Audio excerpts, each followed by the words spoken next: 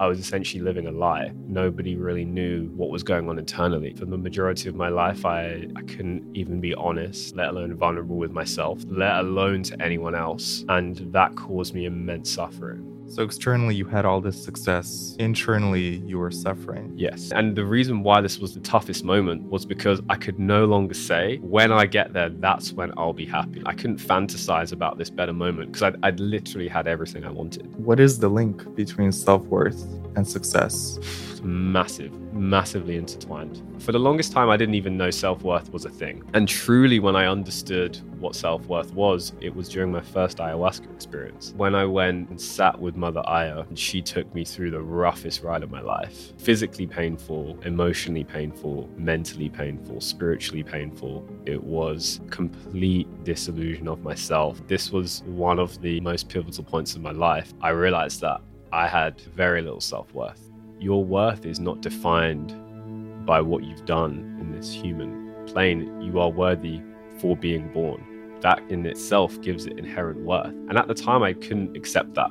I could not accept that I could be worthy just for being. Tell me what you learned about vulnerability. It is strength. It's true strength. Vulnerability equals strength.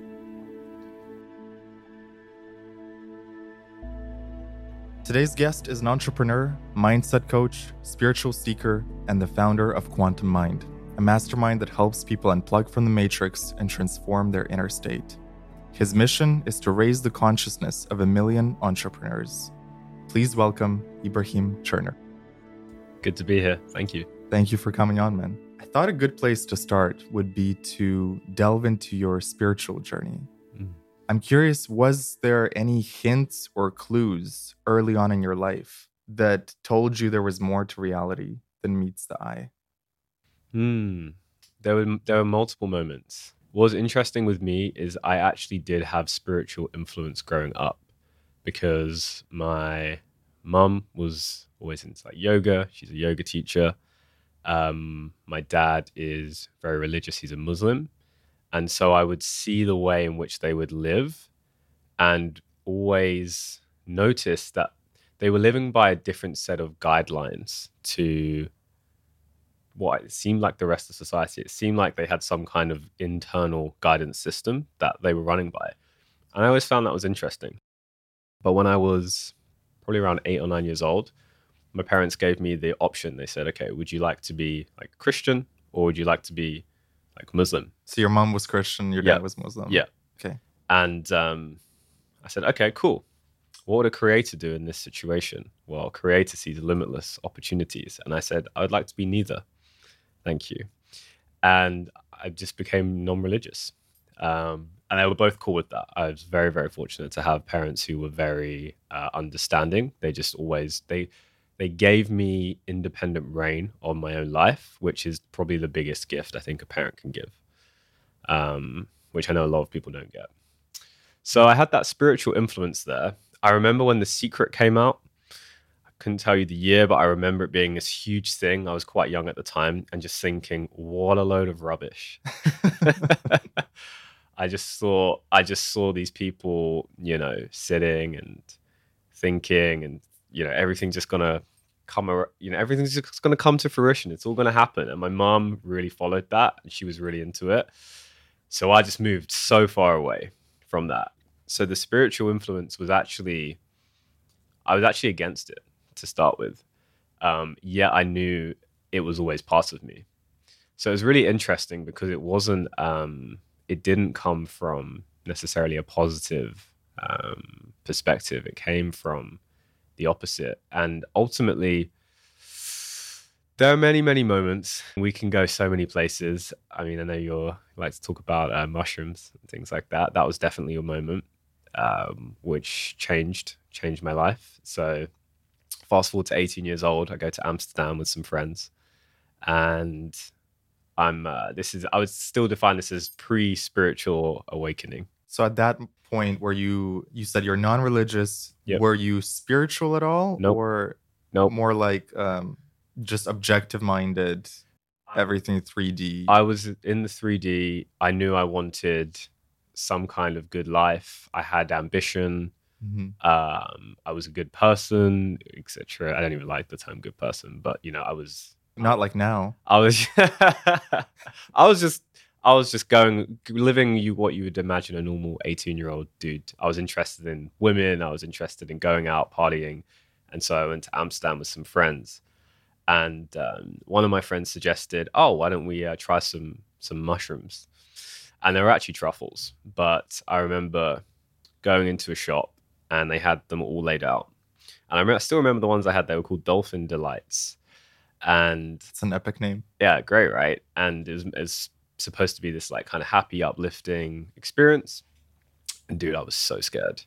I was so scared. I don't think I'd ever taken a drug. What was your experience or what was your opinion of psychedelics at that point? I hadn't really formed one yet. It was more I understood that you could see some different things. Like I had no there was no research, there was no prior understanding, there was no reverence for them at this point. And I ended up having them.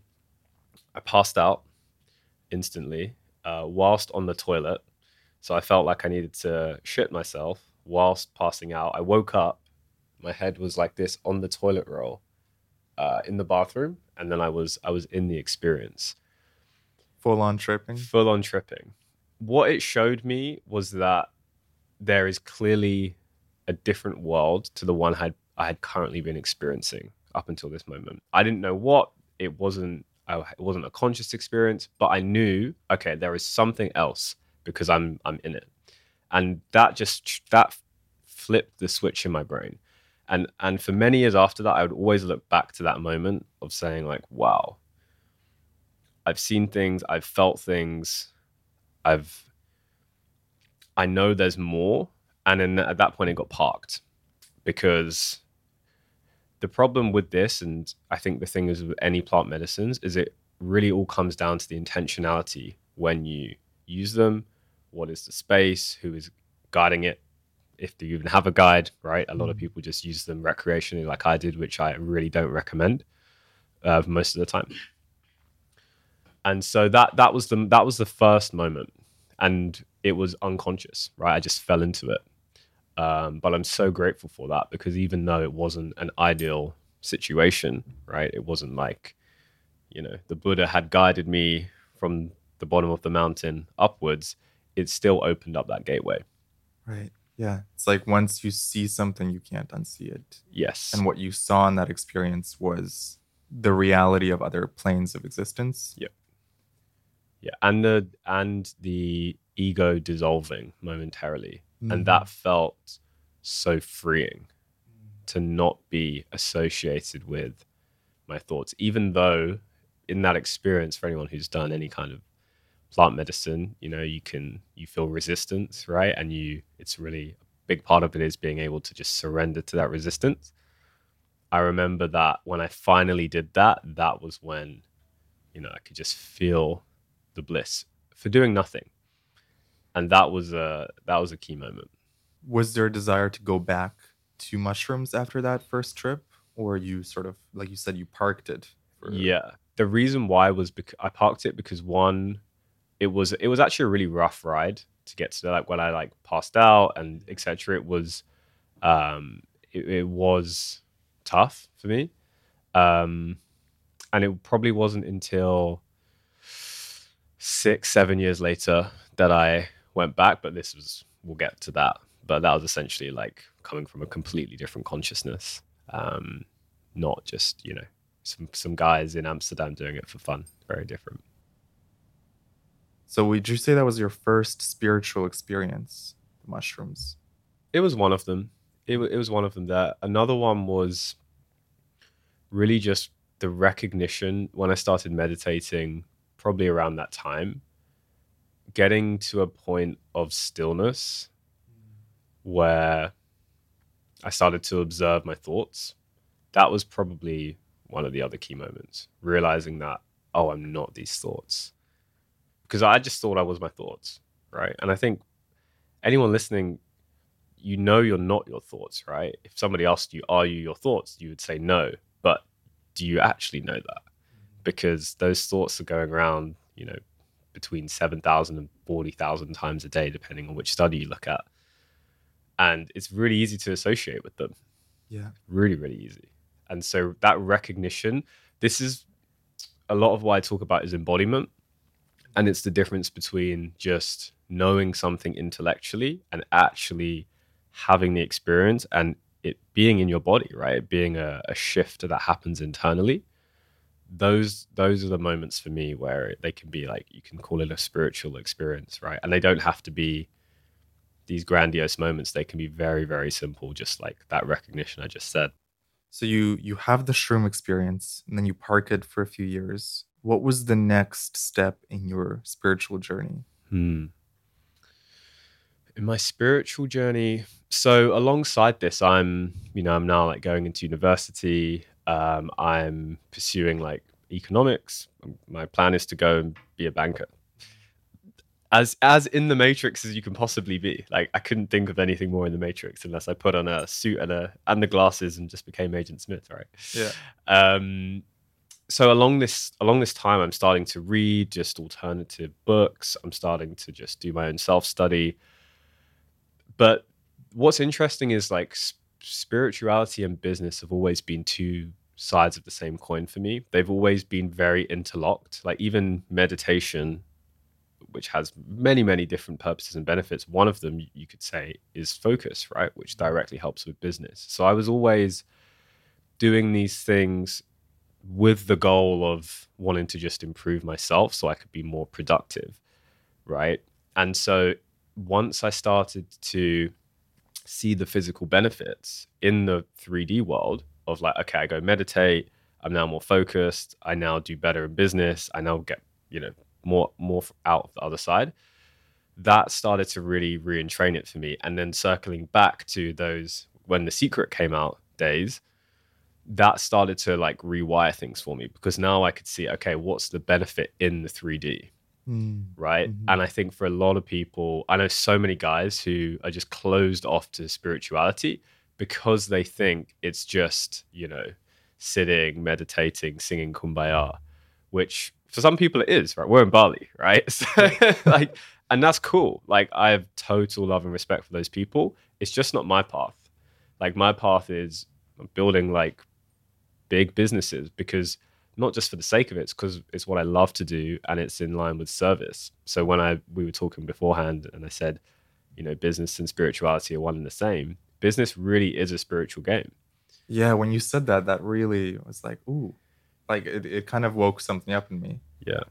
So explain that. Business is a spiritual game. Yeah. You don't see it as a money game or why isn't money a spiritual game? So do you see money in a spiritual sense? 100%. Okay, let's dive into that. Yeah. Like let's say someone is broke and they're doing financially poorly. Mm-hmm. How can they turn their situation around? Would you go the spiritual route? Would you tell them to hustle and grind? Where's the line? It's a good there's different times for different things, right? So there's a reason why if you look at Maslow's hierarchy of needs, at the bottom of it you've got like your basic necessities like food, water, shelter. Bottom of the pyramid, you just need these things to survive. Air, right? You need that. Then a couple levels above that, maybe you've got like relationships, maybe you've got like your health, and then above that, as you go up, you get towards like self-actualization, which is spirituality, right? There is a reason why for a lot of people, most people don't have their spiritual awakening until 35 years old on average, right? And you could look at different numbers, but it's around that time. There's a reason for that. It's because by that time, you've usually got your basic necessities figured out. And once you've got that, right, and think about it from a spiritual perspective, all of that safety, that security, that's all very like root chakra based, right? It's that grounded, just foundation that you need. And for most people, when that's out of balance, right, that's the bottom of the pyramid. So everything else is just going to come collapsing down like a house of cards until you've got that, right? So I'm not going to go tell someone who's completely broke just to sit there and meditate and do mushrooms. They need to go out and actually like get themselves together, take responsibility from where they are, accept where they are, which to me is all spiritual, by the way, because acceptance is and surrender, is key to the spiritual journey. It is going on a spiritual journey. It's just, you might just kind of classify it differently, but to me, it's all one and the same, because look, okay, what is the 5D, right? One of the things of being in the 5D is where everything is interconnected, right? It's oneness. Define the 5D for those listening. Yeah, so to me personally, so you've got like the 3D, you've got the 5D. 3D is very much like, you could think of it as like the Matrix, very like ego-centered, separation, material. You're kind of out for yourself. You're competing. Oh, you've got this podcast. That guy's doing a podcast behind us. Like, you need to get better numbers than that guy, right? Very, very ego-driven. Mm-hmm. Right? That's where I would probably say the majority of like consciousness is right now. And then you've got the 5D, right? Which seems like this magical, like unicorn wonderland. But to me, it's really it's love, right? It's oneness, it's connectedness, it's collaboration, it's coming together to essentially raise the collective consciousness, right? And like, you can have experiences that open up the gateway to the 5D. For example, like mushrooms, right? Is like literally like unlocking a door and saying, "Oh, here's the 5D," right? If you want to like a quick way to get there, if you're looking for a hack, that's probably one of the few ones, right? I call them like cheat codes in the video game. Yep. So they're planted all around the video game, and you always hear about them, so you can't miss it. And it's up to the person if they want to look at the source code behind the video game. I like that. Yeah. And look, those mushrooms, like in the video game, they're grown, right? Mother Nature, Gaia, provides them for us for a reason, right? And it's whether we choose to use them or not, right? And you can go way deep. We can talk for hours about like the specific nuances of it, but you kind of get the idea, right? One is driven by fear. The 3D one is driven by love, ultimately, right? And love doesn't just mean like cuddles, unicorns, and rainbows, right? Love means like taking responsibility. Love means doing things that are hard. Love means cutting people out and putting yourself first. And this is, for me, the way I look at this is like masculinity comes into it a lot as well. And that just doesn't mean men. That means men and women. Like, there's a real part of love that is very, very firm. And that also exists in the 5D, right? How would a broke person, if they wanted to do it in a spiritual way, and they wanted to turn their life around and their financial situation around, what is a spiritual path that they could take? To me, the ultimate spiritual path, what it comes down to, is surrender.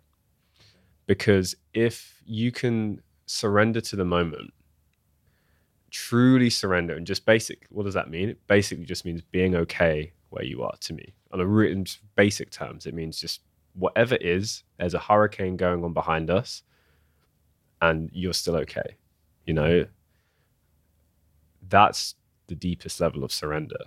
Because my secret is when people ask like, oh, like, how do you do this? How do you do that? I'm just like, I just don't mind what happens. You do have a very detached energy, but in a good way, of like, I can see that nothing really bothers you or nothing really perturbs you. So things bother me. Don't get me wrong. There's plenty of things that get under my skin, right? All the Matrix stuff that infuriates me. The thing is, I used to define myself as, I'm not an angry guy. That's just not me. That is a lack of acceptance and surrender. Because here's the thing, right? I used to view anger as bad, or view being frustrated as bad, quote unquote. But why is that frequency any worse than love? Who am I to judge it, right? God, whoever you believe in, the creator of the universe, gave us this orchestra of different frequencies and emotions we can feel inside of us and play with. When we go to you go to an orchestra, right? And you go, oh, how was it? How was the orchestra? And you go, oh, it was so sad. I just cried the whole way through. It was beautiful. Yeah. I'm like, you're going to cry and feel sad. Surely that's not a good thing. No, it was beautiful though. And you're convincing me, right? So inherently, we actually want to feel everything, because without the love, without the bliss, without the joy, without the gratitude, then, Like we need both sides, right? For sure. We need the apathy, the the fear, the grief. We need to be able to feel that because we work in that dualistic way. It's how our minds were built. To me, it's like acceptance of where you are is the deepest spiritual journey because it's the hardest thing to do, and there are so many levels to it, right? You the more you go on the spiritual journey, it's easy to bypass, right? It's easy to, and I went through a period of that when I was like, last year, anyone who knows me, was the year I became a woman.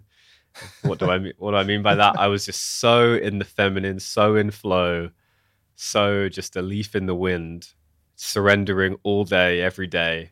Everything was falling apart in the 3D around me. Businesses were falling apart, relationships were falling apart. I had no idea where I was going. I lost 12 kilograms. But, I was in the flow, right? So you need, you need both.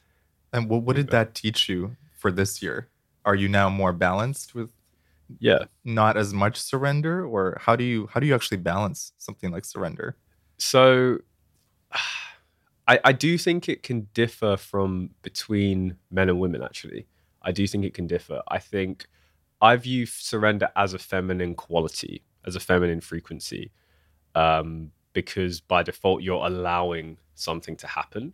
It's not like a penetrative force, right? It's you have to, and I think this is why men particularly can find it harder than women. If you talk to the average woman, like they generally are like, just let it go, right? You could, like, you've got some big problem, in your business, and you're thinking about it, and you come home to, your girlfriend or whoever. She's like, it's fine, just let it go. She's nurturing. She can just easily just be like, it's fine, don't worry about it, right? Whereas, like, as the man, you're like, no, like, it's got to be this way. It's got to happen this way. Exactly. So in everything, in every single moment of life, there is an opportunity to surrender.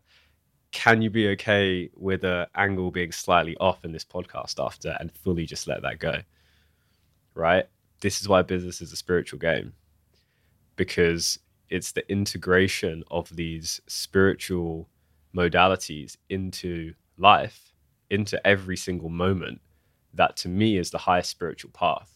Because I did that. I spent that year being fully detached, out in the mountain meditating all the time.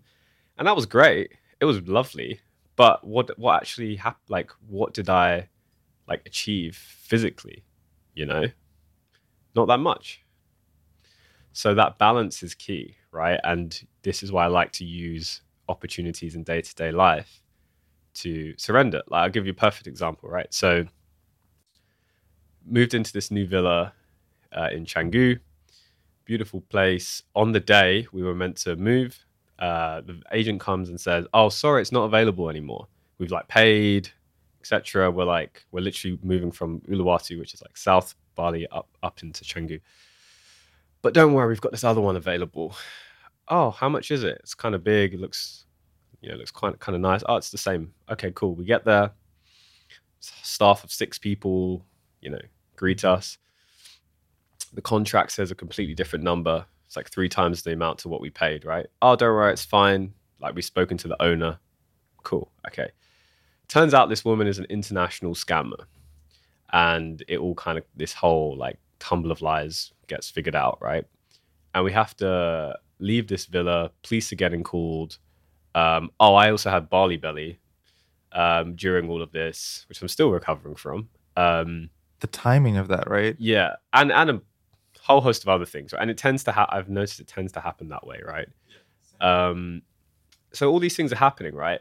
And so this is where you ask, okay, how do you how do you, if you want to get out of situation, if you want to go from being broke, how do you incorporate the spiritual journey into that? That's the opportunity right there in that moment. Do you decide to go into fight or flight, fear mode, victim mentality, all 3D? Or do you choose to see the higher perspective? Do you choose to see the opportunity in that moment? And, chose to see the opportunity in that moment. Figured it all out. Everything was fine. So how did you figure it out? So obviously there's the physical 3D part, right? Of having the right conversations, being able to negotiate and all these things, right? So there's all that side of it. But the interesting part to me is the bit before that. The interesting part is, okay, well, what state was I in? And this is the key thing, right? My number one asset is my state, because that's the thing I'll invest most into, right? Into being, and like I always say, internal state equals external reality, right? And we can go deeper into that. But in that moment, I know there's a whole host of things that need to be dealt with.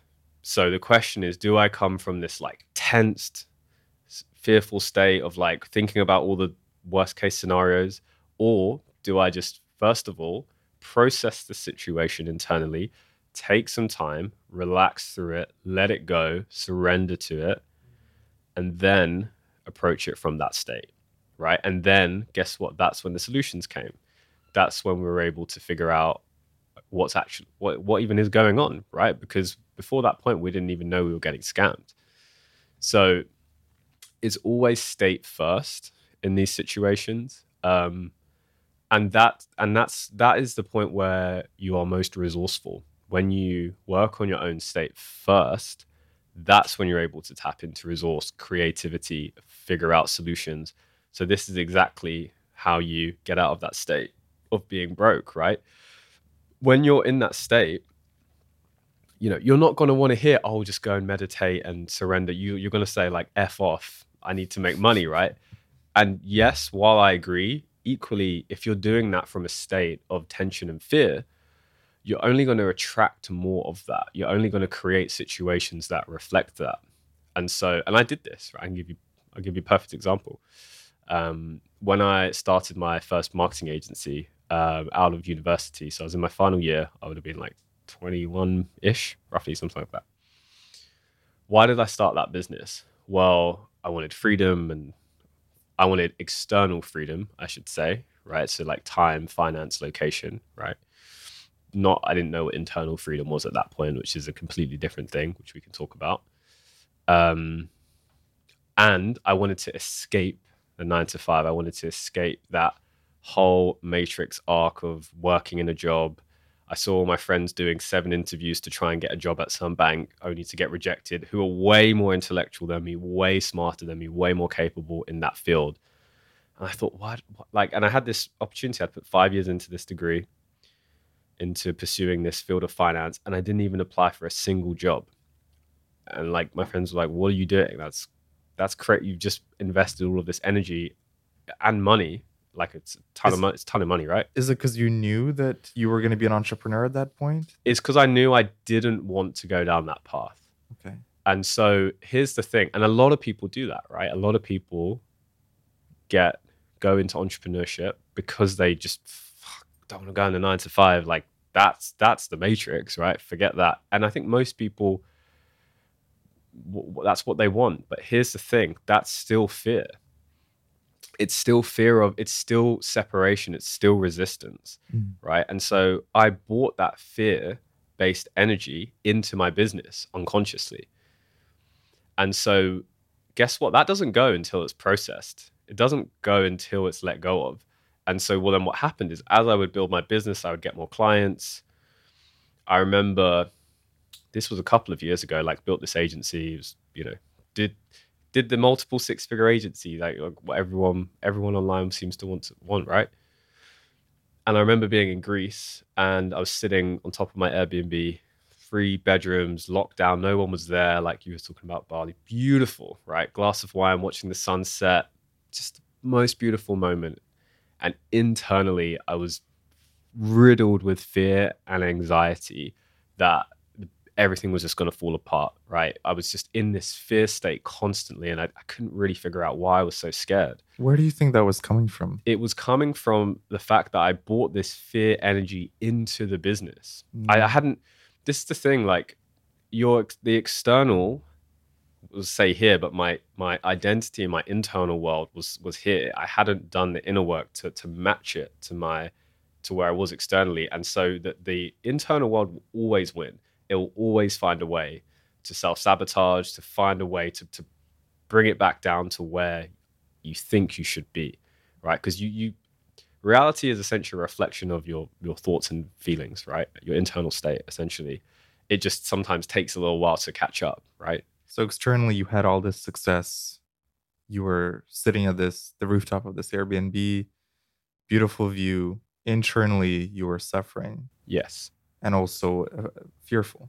fearful. And the reason why this was one of the like the toughest moments was because I could no longer say, when I get there, that's when I'll be happy. I couldn't fantasize about this better moment because I'd literally had everything I wanted externally. All the things the money, the penthouse. Yeah. All of that. Yeah. I had it. I was living that reality. And what was funny is I was on the way here this morning, and I was on my scooter, beautiful sunny day, on the way to come and do this podcast. And I was just like, I just had this little moment to myself where I just had a little smile, because I was like, oh yeah, this is exactly the reality that I'd been like creating internally for like the last couple months, and here we are. Like exactly it, right? And it's beautiful to have those moments because it's just always good confirmation, right? There's always a little bit of a delay, right? There's always a delay. So it's interesting when you finally reach that 3D point and you're like, oh yeah, this is what I was intending 3 months ago, 2 months ago. Yep. And I like to put everything into equations. So my equation for creation is having a clear intention, right? So just this is what I want to happen, like physically, like I'm, thinking this in my mind, plus aligned action. This is where it differs from The Secret. It takes action. Yep. It takes action. It takes action. Aligned action. Minus attachment. And this was the bit I figured out afterwards. It's minus attachment. You have to take away the attachment to the outcome. That is the secret to having any reality you want. Because what happens is when you have the attachment on it, right? Like I did with this business. This is the perfect example, actually. I didn't even realize this, right? I had this vision of wanting this business, who that made me in society, and the life I could live and what I could provide, etc. But I was so attached to needing that to happen that it was always creating a gap between me and that thing. And I momentarily had it. And in this moment in time, I had it. But here's the thing. I created a scenario where it all came toppling down. Within 48 hours, half of my client base canceled, seemingly out of nowhere for no reason, right? And the funniest thing is I was smiling inside. I was laughing. The only thing I could do was laugh. Like, worst case scenario in my mind had just happened, and all I could do was laugh because I was like, oh yeah, I created this. Yeah, I heard you talk about how, like, in the few days leading up to that, you were actually scared that you were going to lose your clients. Yep. And then only took a few days and the exact manifestation happened. Exactly. Yeah. So we're always manifesting stuff, right? Every single moment. But no one wants to pay attention to the things we're manifesting that we don't want. Yeah. Yeah. And so this is why when we talk about like manifestation and spirituality, it's all beautiful stuff and the intention's beautiful, but it requires releasing of all programming, all like held traumas first, because otherwise you're just manifesting shit you don't want. And so that's why it takes that inner work. And that's why I don't, even like in my mastermind, like I don't even share a lot of those like techniques and things yet, because I want to make sure we've like cleaned everything out first, right? So then you can manifest from a purer state, because otherwise you're manifesting with distortions, right? Manifesting based on ego. And, you can do that, but it's clearing those blocks, right? Clearing, exactly. Doing the inner work. Yeah. It's easier to just like let go of the rubber band, right? You always hear that rubber band or slingshot analogy. It's so much easier just to like let it go and just you get the slingshot effect forward. So I'll circle back to the clearing the blocks. Sure. I'd love to jump into your story going from 3D to 5D, going from, losing all your clients to going on this spiritual journey. Because we talked a little bit about it last week and I found it so fascinating. Would you do the honor of telling us the story of, this whole journey that you went on? Yeah. God. So what's interesting I've noticed with any spiritual journey is it's so non-linear, right? And you can explain it in a linear way, but the reality is these things happen in such a crazy and chaotic way. But that's the only way it can happen, because by default, anything in that realm is non-logical, right? You're moving into like what I perceive as moving with intuition. You move from matter to energy, right? That's a big shift, right? That was one of the big shifts I had, which I guess I can start with there, which is like, knock on this table, you would say it's a wooden table, physically made of wood, right? Well, what's that wood made of? It's atoms, right? What are those atoms made of? Well, they're 99% space. What's inside that space? Energy. Right? Yeah. So this was a really big shift for me when I started to. This was when I started to perceive the world energetically and start to look at things energetically. And this just, a lot of this stuff, there is plenty of science to this. And I went down the scientific route, like people like Joe Dispenza starting to understand like quantum physics a little bit more. This stuff's only been around for 100 years, right? That's when it was essentially born, all of this new science. And some of it's even newer than that. So science is always evolving, right? So to me, like, there are no absolute truths. I mean, there are some absolute truths, like gravity, for example, but there are very few absolute truths. And so with this, it's constantly evolving. That was one of the first big shifts. It was viewing the world from matter to energy. So, we are energetic beings. Why are we here right now, right? If we had, sure, our stories were interesting and we got along from that perspective, but on a different plane, energetically, we vibed. Well, what does that even mean, right? Like, I like this person's vibes. Well, vibe is short for vibration, right? Right now, it's like matching frequencies. Exactly. So I started to really go down that route of just viewing things energetically and saying, okay, well, let's take for example, right? I choose to work with someone or not. So previously in the 3D, I would say I spent 100K on self-education courses, all that kind of stuff, right? I'd be like, does this person have the results I want? Yes, work with them. No, not work with them. Mm-hmm. That was the filtering mechanism I would use. Now, from a 5D perspective, that is, yes, still one of the criteria, but way above that is, first of all, do I feel love from this person? Do I feel kindness from this person? Mm-hmm. And that is the I'll have that force field essentially around us, and intertwining the energy with that, we have energy fields around us, right? Auras, torus fields, like they're explained in many different ways. So we all physically have this, and I'd highly recommend, dude, if you've never had your energy field like tested, I don't know if you knew that's possible or anything like that, but I had this done where basically there was this machine created by accident by these two Russian scientists, as good as a story can get. And they basically created this machine that can measure energy fields, okay? And so it's basically you hold on to these two metal grips, and then there's a camera, and basically you can see your aura. And so that was a shift as well for me, because for the first time I could see, and then somebody interpreted that you could see all the colors, all the different chakras, where they were residing, and it's a snapshot in time of what your current energy is like. So you've done this? I've done this, yeah. You have photos of I have this? photos, yeah. Wow, I'd love to see those. I can send you one. Can you like take, for example, can you go back to this machine now and compare your aura now to what it was before? 100%. Have you done that? Well, here's the thing. Your aura is always changing in every moment. Yeah. Okay. So your aura is a reflection of what's happening in the present moment. So it's always moving, right? Your aura isn't stagnant, right? But you would definitely, like, if you were to measure the aura of someone who's like enlightened versus, someone who's very much in the 3D, you would see the humongous difference, right? Heart coherence, how open is, you can see, like, I could see how open my third eye was, which for me, it was very open. They were surprised by that. A lot of like root chakra. So there's a lot of red.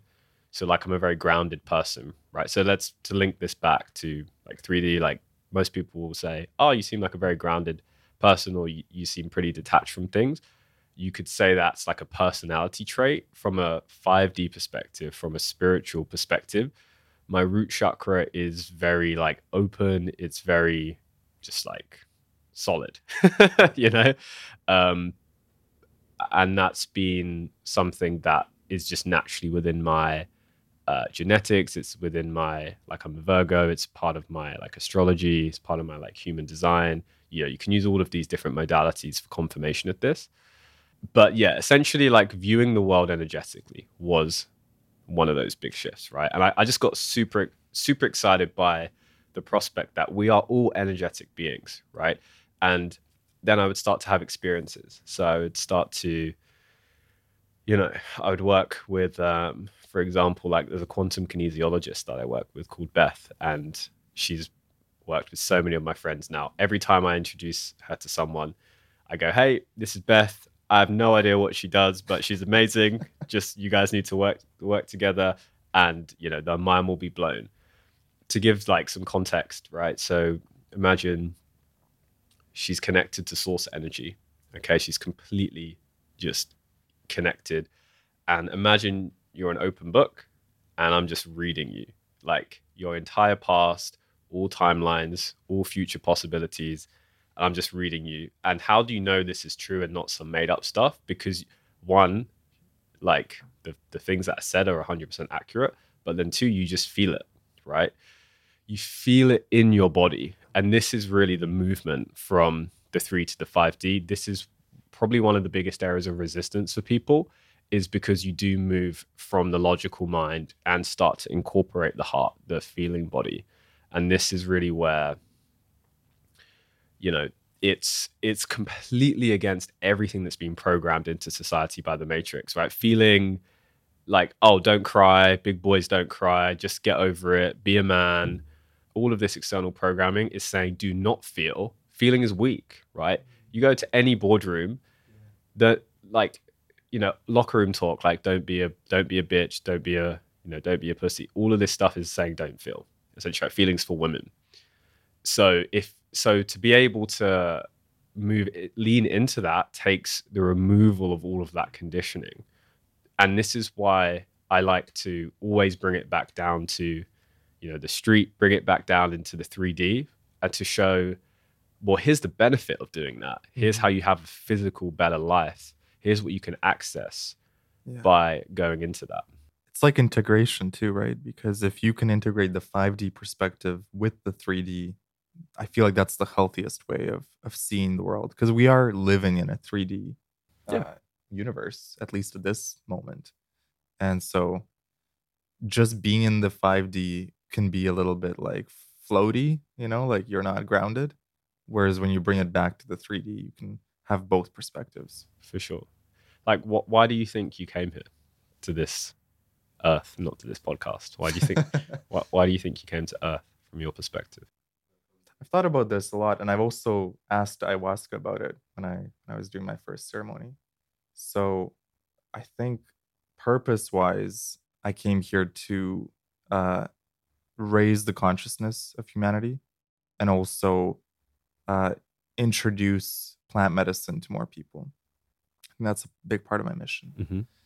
But there is also a part of me that feels like that we come here to just have fun as well. Like, that it's a fun experience to become human for 60, 70, 80 years.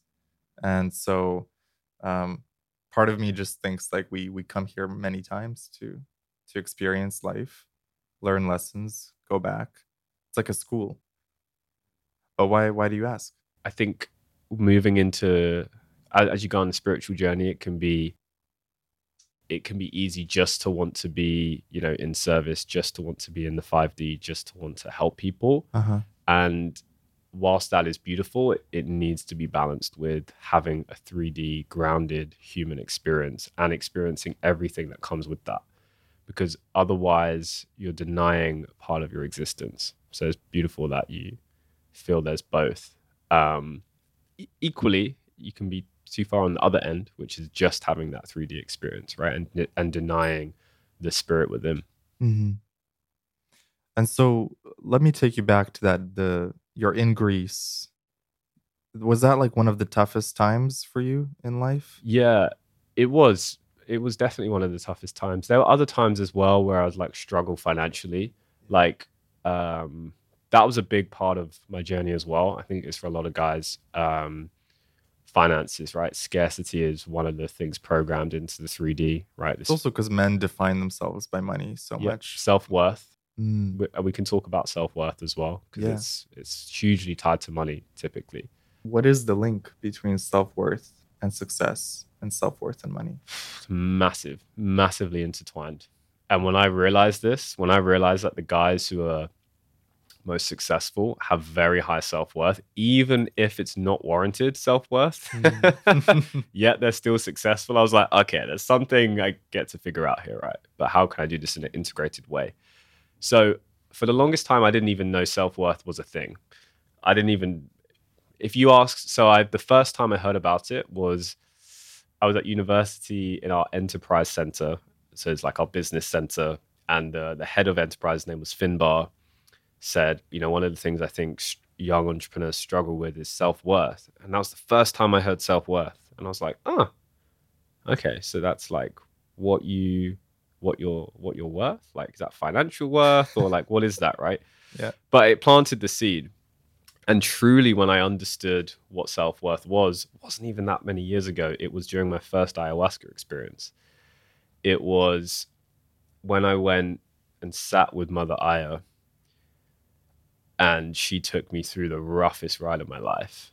It was deeply physically painful, emotionally painful, mentally painful, spiritually painful. It was complete disillusion of myself. And I realized after going through this experience, and I remember laying on my side, right? You usually lay on like a mat or a blanket or something. And I remember I was in the fetal position, and I was just covered by this blanket, by this white, thin blanket. And I remember opening my eyes. It was the morning after. And I just remember feeling so fragile. I felt like if you just touched me, I would have just shattered. It felt like all of the layers of armor, of protection, of ego had just been fully removed. And as I got out of that blanket, it was like being reborn, like a little baby bird. And I just remember, I've got goosebumps on my arms right now. You can probably see. This was one of the most pivotal points in my life, because I realized that I had very little self-worth. And it was a scary moment, because my ego was saying, what do you mean? You've got plenty of things to be worthy for. You should be worthy for this. You're this person. And it was all external. I didn't even feel, I was with some friends and an ex at the time. I didn't feel worthy of even having those relationships with those people. And the shaman, who's incredible, his name's Anthony, one of just beautiful soul, explained to me what that was and what self-worth was. And we used that as the talking point for the whole group. And that was where the healing journey began of self-worth, of realizing that what he said to me was that your worth is not defined by what you've done in this human plane. You are worthy for being born. That in itself gives it inherent worth. And at the time, I couldn't accept that. I could not accept that I could be worthy just for being. I think particularly in men, I think it's slightly different with men and women. I think women can accept that a little bit easier, but as a man, there is an element where we do create our own value, right? There's a real thing to that, right? Through building, through creating, through becoming more intelligent so that we can do things. There's a real part to that, right? So that part, which I knew then and still do believe to be true, that we do create our own value, couldn't accept the self-worth part. How could I be worthy if I'm like laying back just for being born, right? Well, how does that give me any worth, right? So it's a bit of a dichotomy. And so how did you come to understand that? It was a journey. It was a real journey. I would say one of the pivotal moments was working with another shaman, funnily enough, not in plant medicine. I worked with someone called a Heyoka, which is essentially means sacred clown. And we went through this process to, which he would describe as trauma release, essentially going back to moments in the past and going through a specific process to release them energetically, which I did. And I realized that so many of the things that had caused me pain, whether it was a heartbreak, whether it was, my parents splitting up, my dad leaving and me grabbing onto his leg, not wanting him to leave and feeling unworthy as that little child, all these micro moments that build up this use case to create the illusion that I was not worthy, I was able to let them go. And I was able to do that myself. I was able to do that by self processing it, by allowing the energy to pass, because essentially the way these things are created is just simply by the mind. So the memory, repeating that memory in the mind, which then causes an emotion in the body. And what is an emotion? It's energy in motion. So it's energy which gets trapped in the body. And that's what causes the lack of self-worth. That's what causes the heartbreak. That's what causes, the resentment to the ex. That's what causes the anger, right? Stuck energy. Stuck energy. That's all it is. On the most foundational level, you can use any modality. You can use plant medicine. You can use therapy. You can use going to a retreat. You can use doing 10 days in darkness. You can use any modality. At its core, what's happening is you're just releasing energy. And energy wants to flow. All energy wants to do is flow, can't be created or destroyed. So until we realize that we are the only ones keeping that energy trapped, it is our decision, whether that's a conscious decision or unconscious decision. I would argue it's almost always unconscious. Once we accept that and take responsibility for our own, for our state where we are, then we can say, okay, actually, I can release this now. And that's why for some people, 10 years of therapy to get to the point where they realize that their mom actually did love them or their dad was actually proud of them can be the right path for them. But for me, I'm always like, how can we shortcut this, right? I don't want to spend 10 years. I don't want to go work 50 years. I don't want Classic entrepreneur. Yeah, I'm like, we got to figure out a way to do this quicker. And so straight to the root cause. And this is now, he initiated me into this process, and I've developed my own process for this. Because also, you got to be at a certain level of consciousness to even be able to do that, right? Anyone can benefit from it, but it helps more when you've developed your own intuition, you've expanded your own consciousness first. And so when I was able to release that, and how do you know when you've released it? Ebrahim, how do you know when you've actually released it, right? God, that's a good question, right? It took me a while to figure this out as well, but here's the scoop. You've released it when it no longer brings up any emotion, any sensation. That's when it's gone, right? When it's neutral. When it's neutral, yeah. Mm-hmm. Or even better than that, I can now look back at previous events and traumas, and I like, even now I'm smiling because like I'm laughing. I'm enjoy about them. I'm like, oh wow, that caused me pain for so long. It's funny, right? And this is when I also learned, right? Sacred clown, Hayoka. I'm laughing through this process. I'm having like a beautiful time. I'm literally in pain from my stomach being tense from laughing so much. Like I've literally got those like stitches in my stomach. So is that why it's called Sacred Clown? Yeah. I mean, you can Google Hayoka like Sure. after to what it actually is, but essentially it's humor is part of that process. For me personally, I do think that there's a time and a place for humor, so I don't always use it because I've guided people through the most traumatic things any human can experience to be able to release, and so I have a very high degree of reverence. There's a time and a place to create certain humorous moments. It very much depends, and that's why with my mission to want to help millions of people go through this process, I'm still in this process of like figuring out, okay, how do I make this applicable so they don't have to book, to be able to have the finances, first of all, to book a session with me. For then also, the other constraint is for me I can only do so many of these sessions, right? One-on-one. So how can I make this applicable to everybody, right? And that's my current like path, what I'm also working on, right? To be able to because everyone can do this. I fully believe everyone can access this ability to release, I don't even like the word trauma, just release, right? Can you run us through a process of how someone might be able to release trauma? Yeah. Is this something someone has to have a guide for, or can they do it No, themselves? you can absolutely do it yourselves, right? Of course, like with anything, right? You get a one-on-one coach in the gym, you're probably going to get different results to if you're just going to the gym for your first time. However, you can absolutely do it, right? And everyone's already doing this, right? When you cry and, from You're something hard, releasing. you're releasing, right? So, and how do you feel after crying? Right? I have so many girlfriends who are just like, how was your day? Oh, I just spent the morning for the first hour crying. And they're so happy. And I'm like, really? and you're having a good day? They're like, oh, having the best day. What did you do? I just had a controlled cry earlier. Yeah. Controlled cry. Yeah, one of my friends does that, which I thought was dope.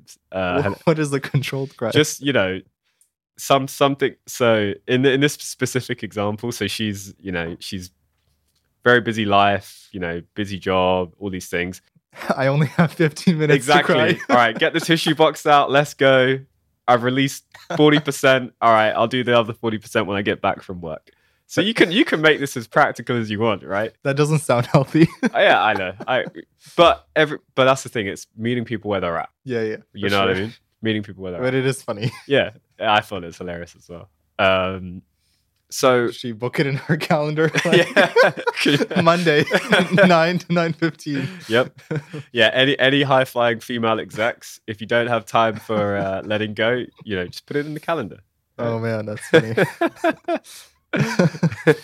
So yeah, run me through a process that maybe the listeners can go through if they're feeling stuck energy or trauma that keeps coming up for them. Yeah. So that's the place to start, right? It's what is coming up, right? That's the place to start, because if you're just curious, that's not a good enough reason, in my experience, right? Curiosity is great and it's good. And I'm a very curious person, but there needs to be a real, there needs to be an emotional charge attached to the reason you're doing something. There needs to be a clear intention and purpose, because that's what you're actually going to get out of it. If you're just kind of curious, showing up to something, well, guess what? The results you get are going to be just all right. They're going to be okay, right? So and this is why acceptance is so key, because you got to first of all accept where you are and be like, okay, I'm heartbroken right now, right? And sometimes you can just be lying to yourself, right? I've been in that situation and be like, oh yeah, I've experienced heartbreak a couple times. I'm fine. How you doing? Yeah, I'm good. Just like using this energy for positivity whilst denying that, right? So like heartbreak is a typical grief. Yeah, well, grief. Right? Not allowing oneself to grieve. Yeah. Or if you've experienced any, physical trauma, that can be something that gets really trapped, right? Whether that's, when you're younger. These things that you typically really notice yourself pushing down, what's the thing that you find yourself just running away from, And here's the thing. When this event happened originally, let's say it was 5 years ago, 10 years ago, 20 years ago, it was stored in the body. So that event, when that happened, let's just use. If you can use a personal example. Yeah, I'll use a personal example. So I'll use the example of my parents, split up like 7 times when I was growing up, and to me it was like not weird at all. It was just kind of it was my reality, right? So 7 times that it felt normal to you. It felt like normal, but not easy, right? So one of the times I remember my dad leaving, he didn't want to leave us. Like, my dad loved my sister and I so deeply, but because of my parents' situation, like, he was leaving, right? They just couldn't do it anymore. And as he was leaving, I was standing in the hallway of my house, and he walked out of the door with his stuff, and I just remember leaving my mum's side, running up to him and grabbing his leg. Okay. Because you didn't want him to leave. I didn't want him to leave, right? Yeah. And he actually turned around and stayed. And that was all I wanted, right? And I remember being so like happy is not even the right word. It was just like, oh, okay, like it was like survival. It felt like a survival mechanism. Like, oh, okay, like I've got my protector here, you know?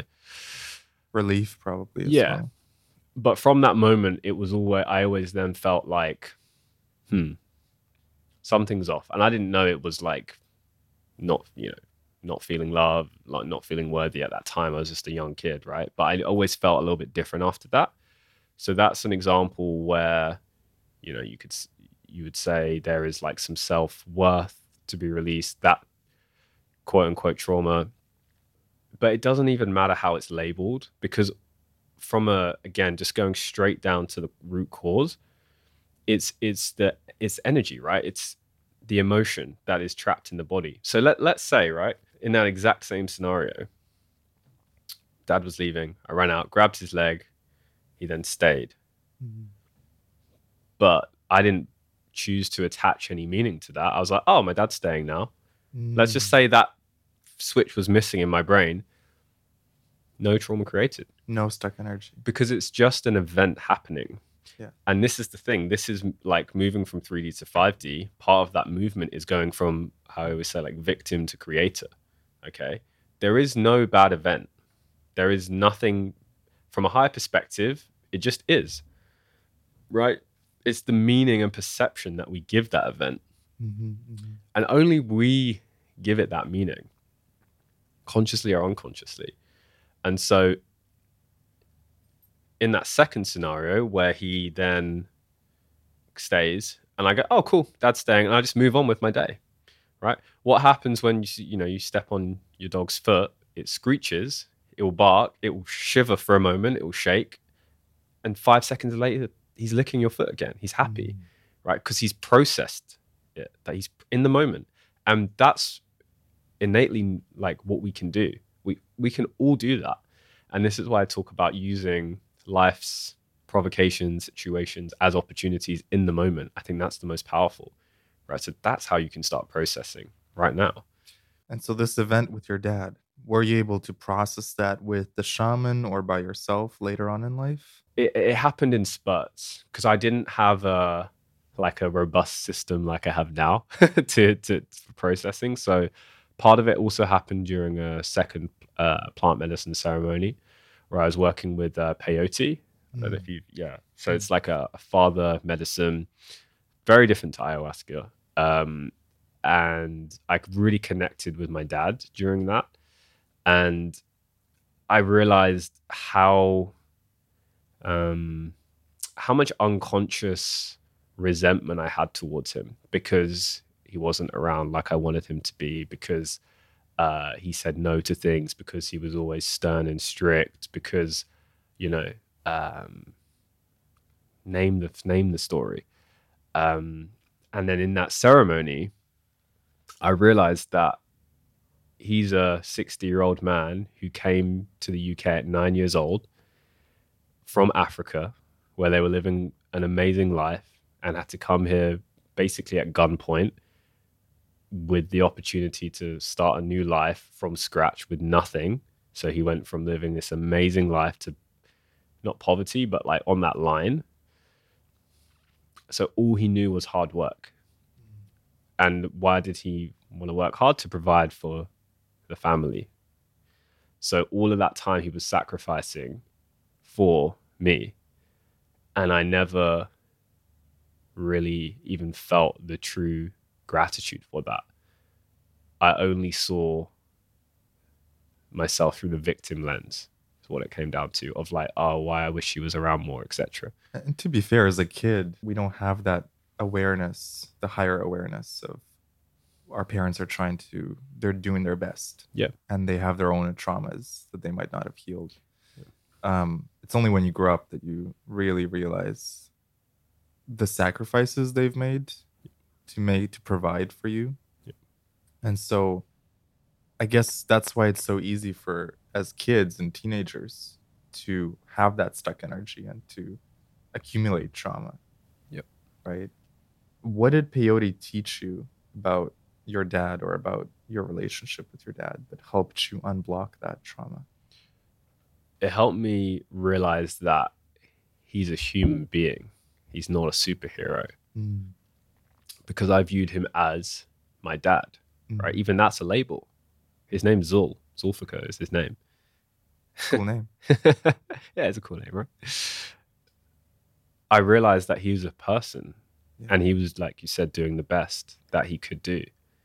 And that fundamentally changed my relationship with him, because now I could view him in that way, not just as my dad, right? Mm. Which has a whole host of attachments and connotations and responsibilities around it. I could also view him as a person, right?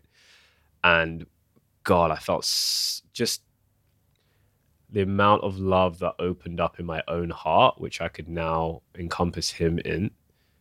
When I realized that, was beautiful. And I didn't, and again, I was unconscious to this. I didn't know that was there. If you asked me before that, I'd say I've got a great relationship with my dad, because on many levels we did, right? But the plant medicine showed me what was yet to be revealed, the peyote. And from that point, our relationship has just blossomed. Not because I told him about that experience. I think he wouldn't even have a clue. Even if I explained it to him in this depth, he wouldn't have a clue what that meant. But just from my side, the trauma being healed, it healed our relationship. And now we have these like beautiful, in-depth, 4-hour-long calls. You know, I used to have so much resistance to his religion, following Islam. I'm spiritual, you're religious, we have different views. And now just, again, it's all the same. Like, the essence is, yes, there are many parts that I don't agree with, but at its essence, from a higher perspective, it's all pointing towards the same thing. So yeah, it completely healed and transformed our relationship. Wow. Yeah, it sounds like peyote is a powerful medicine. Yeah. I haven't done it. I've done ayahuasca. I've done mushrooms, a couple other things. What was the lessons you learned from ayahuasca? Oh man, how long we got? I would say the biggest one was around self-worth, like we talked about. I think Yeah. that was the core. I've had a few experiences with Aya. I realized that as well. We can also have all of the intentions we want. We can have all of the goals we want. Mm. And ultimately, if the universe has another plan, that's what will happen. Do you believe in destiny? Someone asked me this a few days ago, actually, and my no, I'd never thought about it before. My instant response was like, like, I don't know if I want to. Resistance. Yeah, it was resistance, right? It was, is everything? I view it as like, I think it's kind of predetermined in a way, with destiny. Like, it was destiny that I would meet this person, and the honest answer is I don't know. What I would say is I do believe there are probabilities for things. So I do believe that there are parallel universes. I do believe that there are multiple timelines and everything happens simultaneously. And it is a decision in this current incarnation that determines whether we move on to this timeline or that timeline. So from a very high perspective, I guess I would say yes, I do believe in destiny, because ultimately, like, we're playing out all of these different versions of this game, and it will move towards the same thing. However, in this specific 3D incarnation, I think that there are many, many ways it could go in terms of destiny, right? It could be one of infinite opportunities, and it's the decision that we choose to make in this hologram, in this game, that determines it. I like that you said hologram. Do you think the true nature of reality, is it a dream, a hologram, a simulation? Have you thought about this? I've pontificated. Pontificated. Meaning I don't have a solid stance on it yet. I think the beauty of choosing to pursue a spiritual path is that basically get to spend this whole life figuring it out, right? Which to me is the funnest thing. Like, the games I used to play, like a game I used to be obsessed with was called RuneScape, which is basically this like this game with like unlimited levels where you could just continue playing it forever and never reach an end. I love that. For certain people, they would hate that.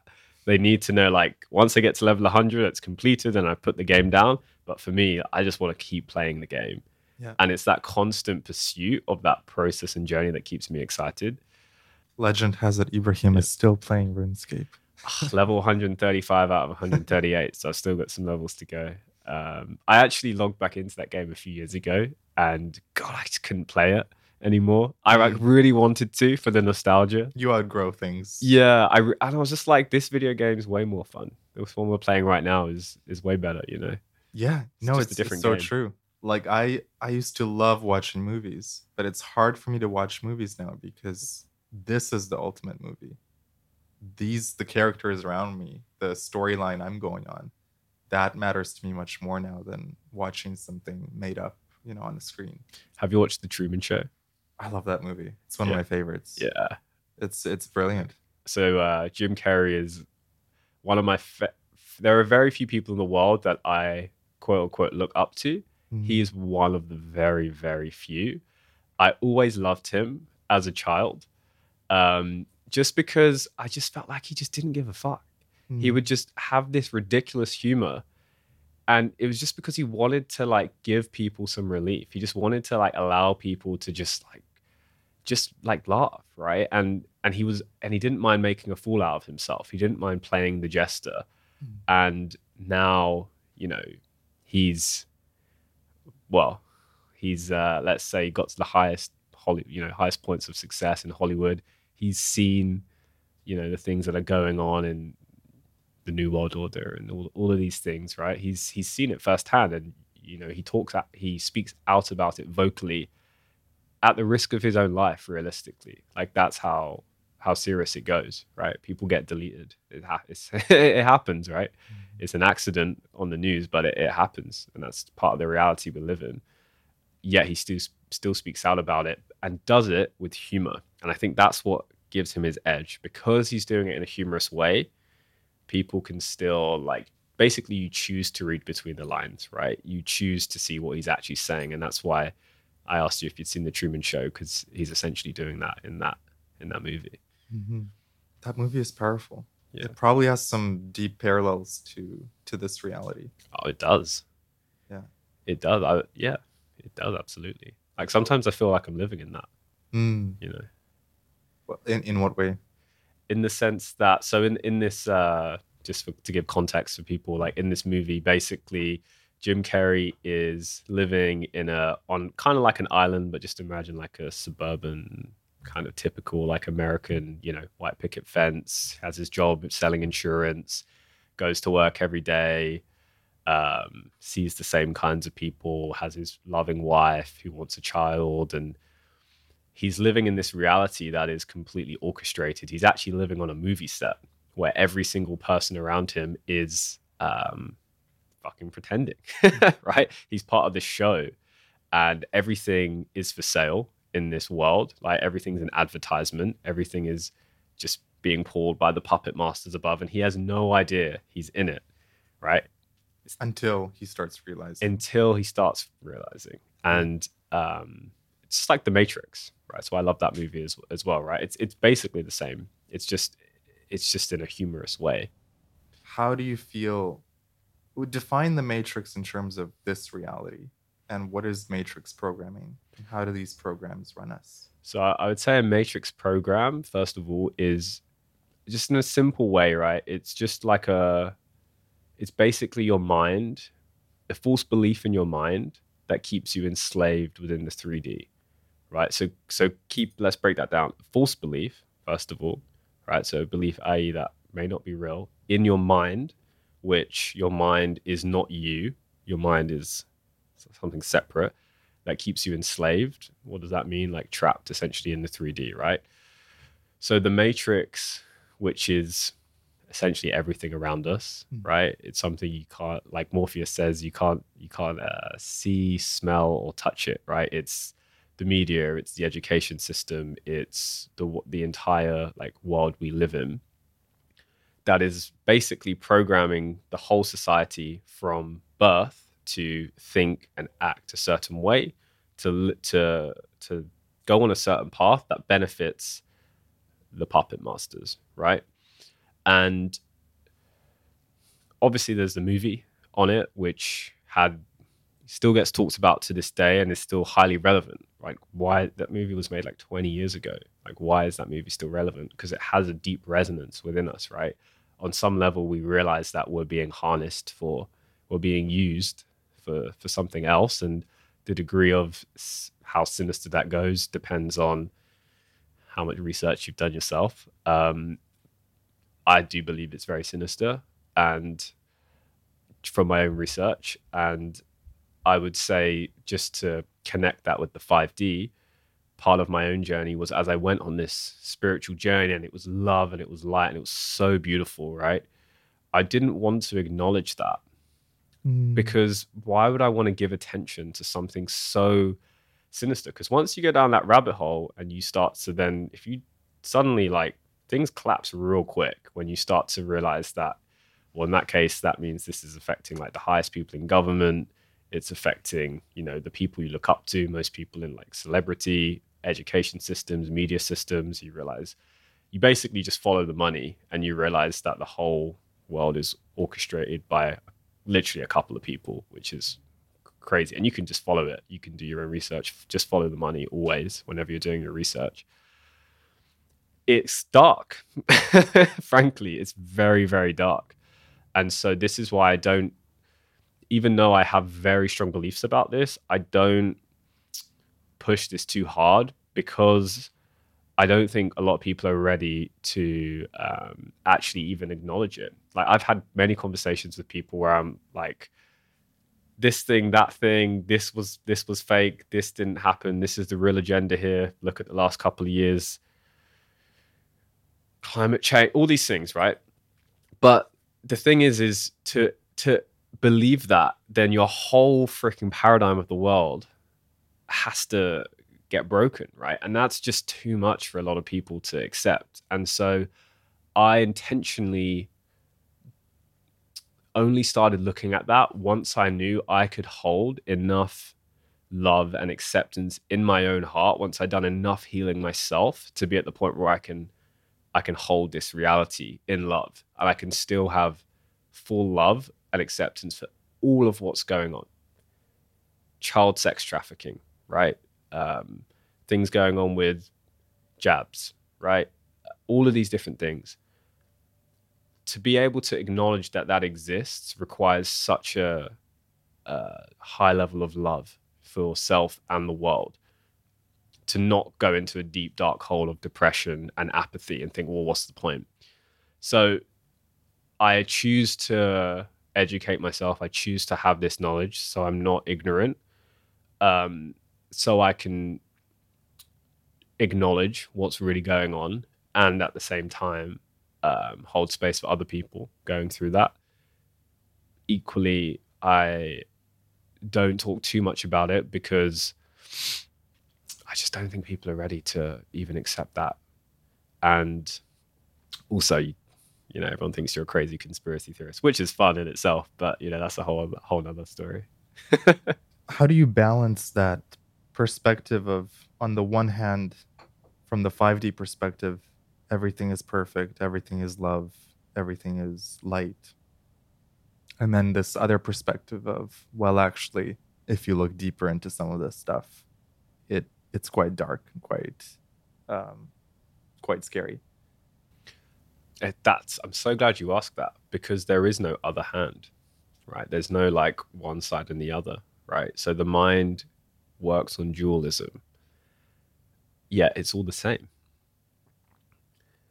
All of that darkness by default is, from a 5D perspective, is part of love, right? So there is no balance. From the highest perspective, there isn't. Now there's the human game where you're like, how can this exist? That's a different thing to deal with. That's where it comes down to my perspective, being able to accept what is, process, and then choose, okay, well, where do I go from here? And that's where that's a different human game. But there is no dualism between these two things. From the highest perspective, it's all one. One thing I've noticed in some of my friends is they get pulled into these rabbit holes and it becomes their whole life. Yep. which I think is unhealthy as well, in that they're constantly talking about all these scary things that are happening, um, but they lose sight of their own mission, and they lose sight of the good in life, maybe. So have you seen that in your friends, or have you experienced that, where there needs to be a healthy balance between knowing the truth but also not getting dragged into that energy, because Yeah. then you're of no help to anyone. I think we all have a very unique life path, right? And I guess destiny can come into that as well. I don't think there's one right way to do it. I think for some people, going really deep down that rabbit hole is maybe their calling in this life, right? And to be that seemingly crazy obsessed person resonates with a certain number of souls in this reality, right? And so that's that. In one way, you could say they are fulfilling their dharma, right? They're fulfilling their message. The right? issue is not that they're going deep into it, but that Consumed by it, or there's no like actions that they can really right, take to right, solve right. all these big scary I get what you're problems. saying. And so when I look at that, I'm like, yes, you know a lot and you're going on these forums and you're teaching all your friends about it, but you're not changing it, and you have no power to change it, some of these things. So that dilemma of this thing is happening that's evil, yes, and like, what can you do about it other than hold a sign somewhere, which doesn't really work. So Hold it for long enough, maybe some. I have friends who hold signs Oh, like really? that, and I've never seen anything good or real change come out of it, other than their own ego gets a little bit stroked because, well, we went out and we held these signs. So, okay, let's use that example, right? Because holding a sign, going out, maybe some kind of little protest, whatever, right? From a higher perspective, to me, anything that is coming from resistance is just perpetuating the issue. Anytime there's a protest, right? The guys above are laughing because while people are, even if it's a quote unquote peaceful protest, you're still protesting, right? It's still resistance. When you're in resistance, things don't get solved, right? That's not when issues get fixed, and they know this. This is why every freaking war has been orchestrated. This is why when the scamdemic ended, and now there's a war in in Ukraine. It's weird how that just kind of ended, and then next day the war started, right? According to the media, it's really strange how that happened. Like, oh, that just went away. Now there's a war. Let's just focus on that. Oh, actually, no. Now let's focus on climate change. Can't call it global warming because, well, it's warming, so we need to call it change, right? Like, it's all orchestrated, and you can argue that with me until the clouds go home. I'm not going to argue. I'm just going to say you got to realize ultimately someone's making up a story, and you're choosing to listen to that story, right? So this is why I always say, like, don't listen to what I say. Do your own research and then come to your own conclusion. So when you say about friends holding signs, I've never been a sign holding kind of person. I've never, even for things I agree with, I never protested once against this whole thing.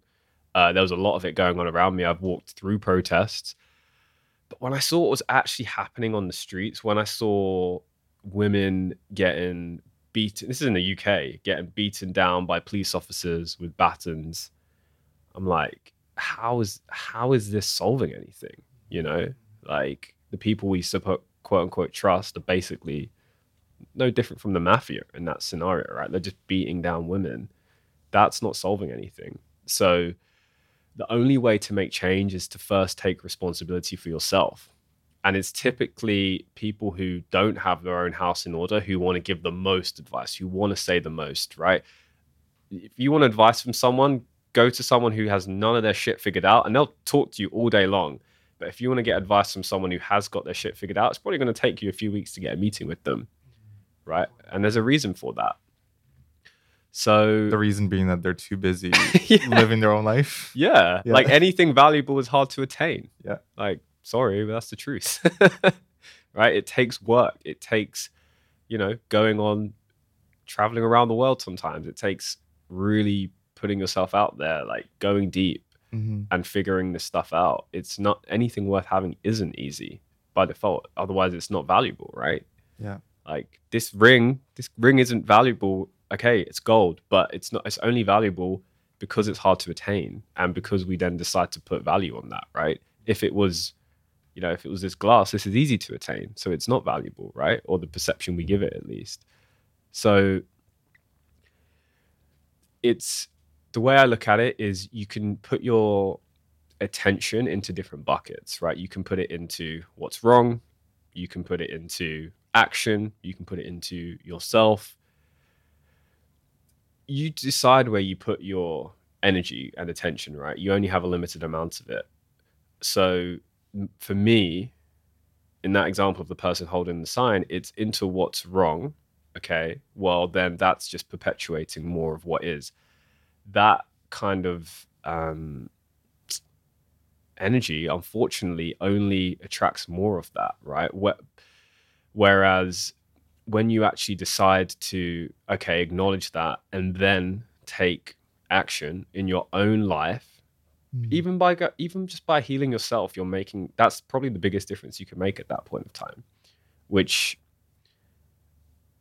guess what? Like, by not doing that, you're just bypassing, right? Because you're not acknowledging your own shit. It's so much easier to focus on what's all of these atrocities happening than to just go within, right? Because that's painful, right? And just closing that loop on the trauma, the one thing I wanted to say on that is the reason for anybody who wants to like self-soothe and like self-heal, anytime that trauma is stored, it's stored with pain. And so for it to be released, it's going to be released with pain.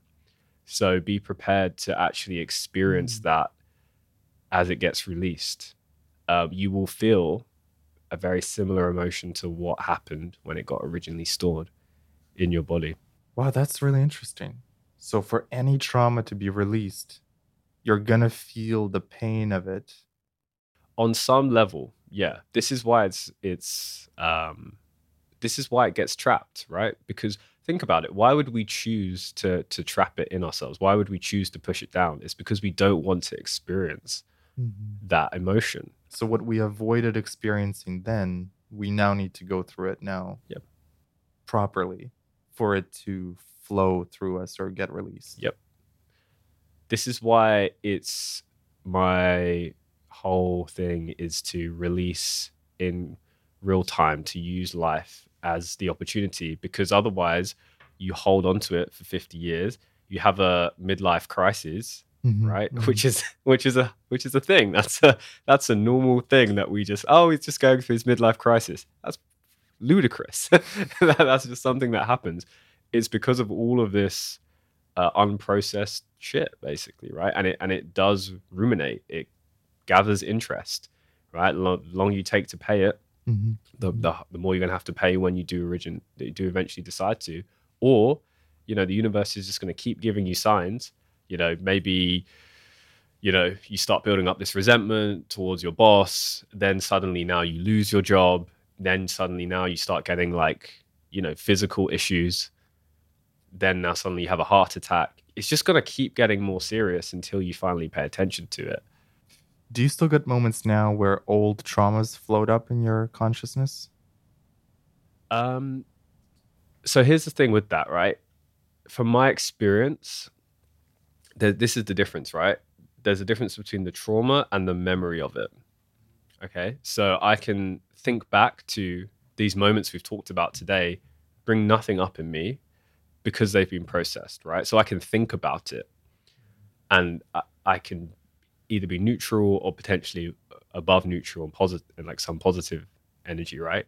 The only time something comes that these old traumas is if it hasn't been processed fully.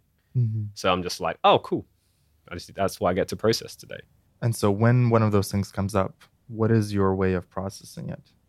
It's, first of all, realizing that this is coming up so it can be processed, right? And this is the key. Like, that sounds simple, but in the moment, that can be difficult because I might want to avoid it and go into all those human tendencies, right? I might distract myself. I might drink out. Well, not that I do, but you might drink drugs. Wow. drink some drugs, kids. What have you been doing last night? Just been drinking drugs. I am drugs. Drink, avoid, right? These are all the common things we do. But instead, it's just allowing it to actually come and be felt. And that takes practice. But for me, that's what I personally do. I just work through it. I allow myself to fully feel it until it's gone. And this is a useful thing that I've learned from my own journey that I really have thought about a lot, which is that as you go on this journey, right, you can seem to become, it looks like less emotional from the outside, and it can look like, oh, you're not, experiencing this joy in this moment, or you're not having these massive ups and downs, because we're only remembered for our lows and highs. At the end of it, you're not remembered for being like neutral and, living a content life. That's not what's glamorized in the 3D, right? So it can seem like, you've become spiritual now and you're just like really calm. Like, do you not like love life? Are you apathetic? Whereas actually you're just completely content inside and neutral almost, right? That is a beautiful place to be. But it can be, for some, I experienced this where I was like, oh, do I just like, where are all these like ups and downs that I'm used to experiencing, right? Because it's essentially addiction, being addicted to those emotional ups and downs. This is why like people love drama, right? This is why people watch like, the most popular things on Netflix are like rapists and like just traumatic things. There was like Squid Game, which that thing that blew up. I watched that thing for 5 minutes and I just felt my whole body like contracting. And I was like, why would I want to put myself through this, right? I'm just feeling things I don't want to feel. Yeah, I've always wondered why people are into horror movies. Yeah. But I guess it must be because they get a thrill out of that up and down. This is interesting, right? Because women statistically are more into horror and all of that stuff than men. And it's because women are, just generalization, more act-based, more on emotion, right? So their heart chakra the heart chakra is a feminine giving chakra. So for women, it is typically more open. And so they're able to experience emotions easier typically than men. Again, generalization. And so the horror allows them to experience a wide range of emotions. And like, this is this is why, like, again, one of the common Matrix things that I said, like, oh, like crazy ex-girlfriend, right? Why is that a thing? If you think about it, it's because she liked to experience the emotional ups and downs, because it's the addiction to it's duality it's coming back to, right? Is the difference between the high and the low is what keeps her alive, or what keeps us alive, is that duality, which is why, like, in a relationship, it's better to have like some kind of emotional like high or low, right? It's like you look at game and you learn, you're a young man and you're learning how to like be with women. It's better to like have a positive or a negative emotion than just nothing, right? Why is that? It's because women prefer to, like, they act on that emotion, like that's the currency, right? It's that feeling state.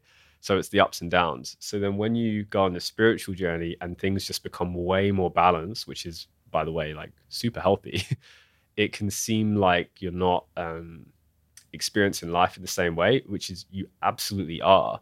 It's just you're able to be in a much more like healthy base state, right? So those fluctuations now just become smaller, which is a very like beautiful part of the process. Just so I wanted to add that nuance in there for anyone who's at that point where they feel like, oh, I've processed a lot.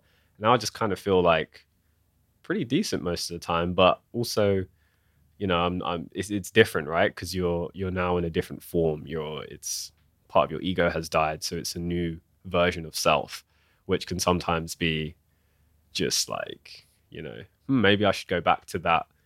Maybe I should go back to that emotional spike thing, because at least that's what everyone else seems to be doing. But no, absolutely. Like, if that's what you're feeling, you're on the right path. Have your friends called you out on being not as spiky anymore, or? I would say they've recognized. Like, I'm very fortunate where I have like great friends, so they they would recognize it, but in like a positive way for me personally. But definitely, I know people who have told me about this experience because I've experienced it personally, being like, I'm just kind of feeling neutral. So which is why it's also important to acknowledge, again, all the emotions. Like, it's good to, like, I watch UFC, right? I'm obsessed with MMA. I grew up doing martial arts, done it for like 15 plus years. And a lot of people would always be surprised because it's so violent, it's so bloody, but it's a spiritual art. You know, it's to me, it's one of the purest forms of interaction we have. And all these guys, it's what they love doing, right? There's something about it. And I was watching a card on Sunday. It's like a massive UFC card, and my friend was like in like rooms away, and I was like shouting, screaming, like just enjoying it. And he was like, "Dude, what the hell's going on?" And I'm fully just present, enjoying experiencing all the emotions, right? Mm-hmm. And so again, it's being able to like release attachment of like, what should a spiritual person look like? You know, should they just be this calm, mellow person all the time? Like, no, I think you should be able to experience whatever it is you want to experience. What was the strangest or most woo-woo thing that you've experienced? Oh,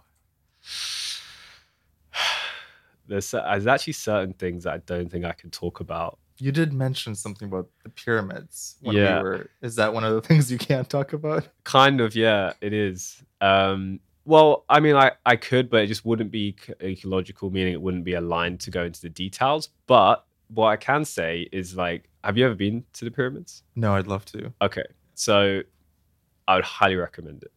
I'd highly recommend it. So, like, one of my pursuits is to visit all of the, like, sacred sites in the world, right? The world has different chakra points, right? So just like we have our chakras inside of us, the world also has chakra points. Are you familiar? It's like if the earth is a living being, it has its own energy centers. Exactly. Mm-hmm. Yeah. So the pyramids are one of those energy centers. The throat chakra. Okay. Mm-hmm. So this is the pyramids in Egypt. In Egypt, yeah. Should have been specific. Because there's probably other centers around the world. Yeah. Oh, yeah. So the pyramids of Giza, where the Sphinx is, and those pyramids. And so I was basically, just the way I can describe it is Temple Run, but in real life is the best way I'll describe it. And I was with a certain group of people, and we were there to, I can still tell you to this day the reason I was there or how I got there, but I found myself on this pursuit going into these pyramids and, you know, bribing guards to let us into certain rooms to experience different energies and to... This sounds so fascinating. Yeah, it is. How come you can't talk more about it? Is it just because the other people involved? Yeah. Essentially, and it was for a high mission that I still don't even know what it fully is. In honesty, it was for a much higher purpose that I currently am not even fully aware of what I was a part of. But you know, it's a higher purpose. 100%, yeah.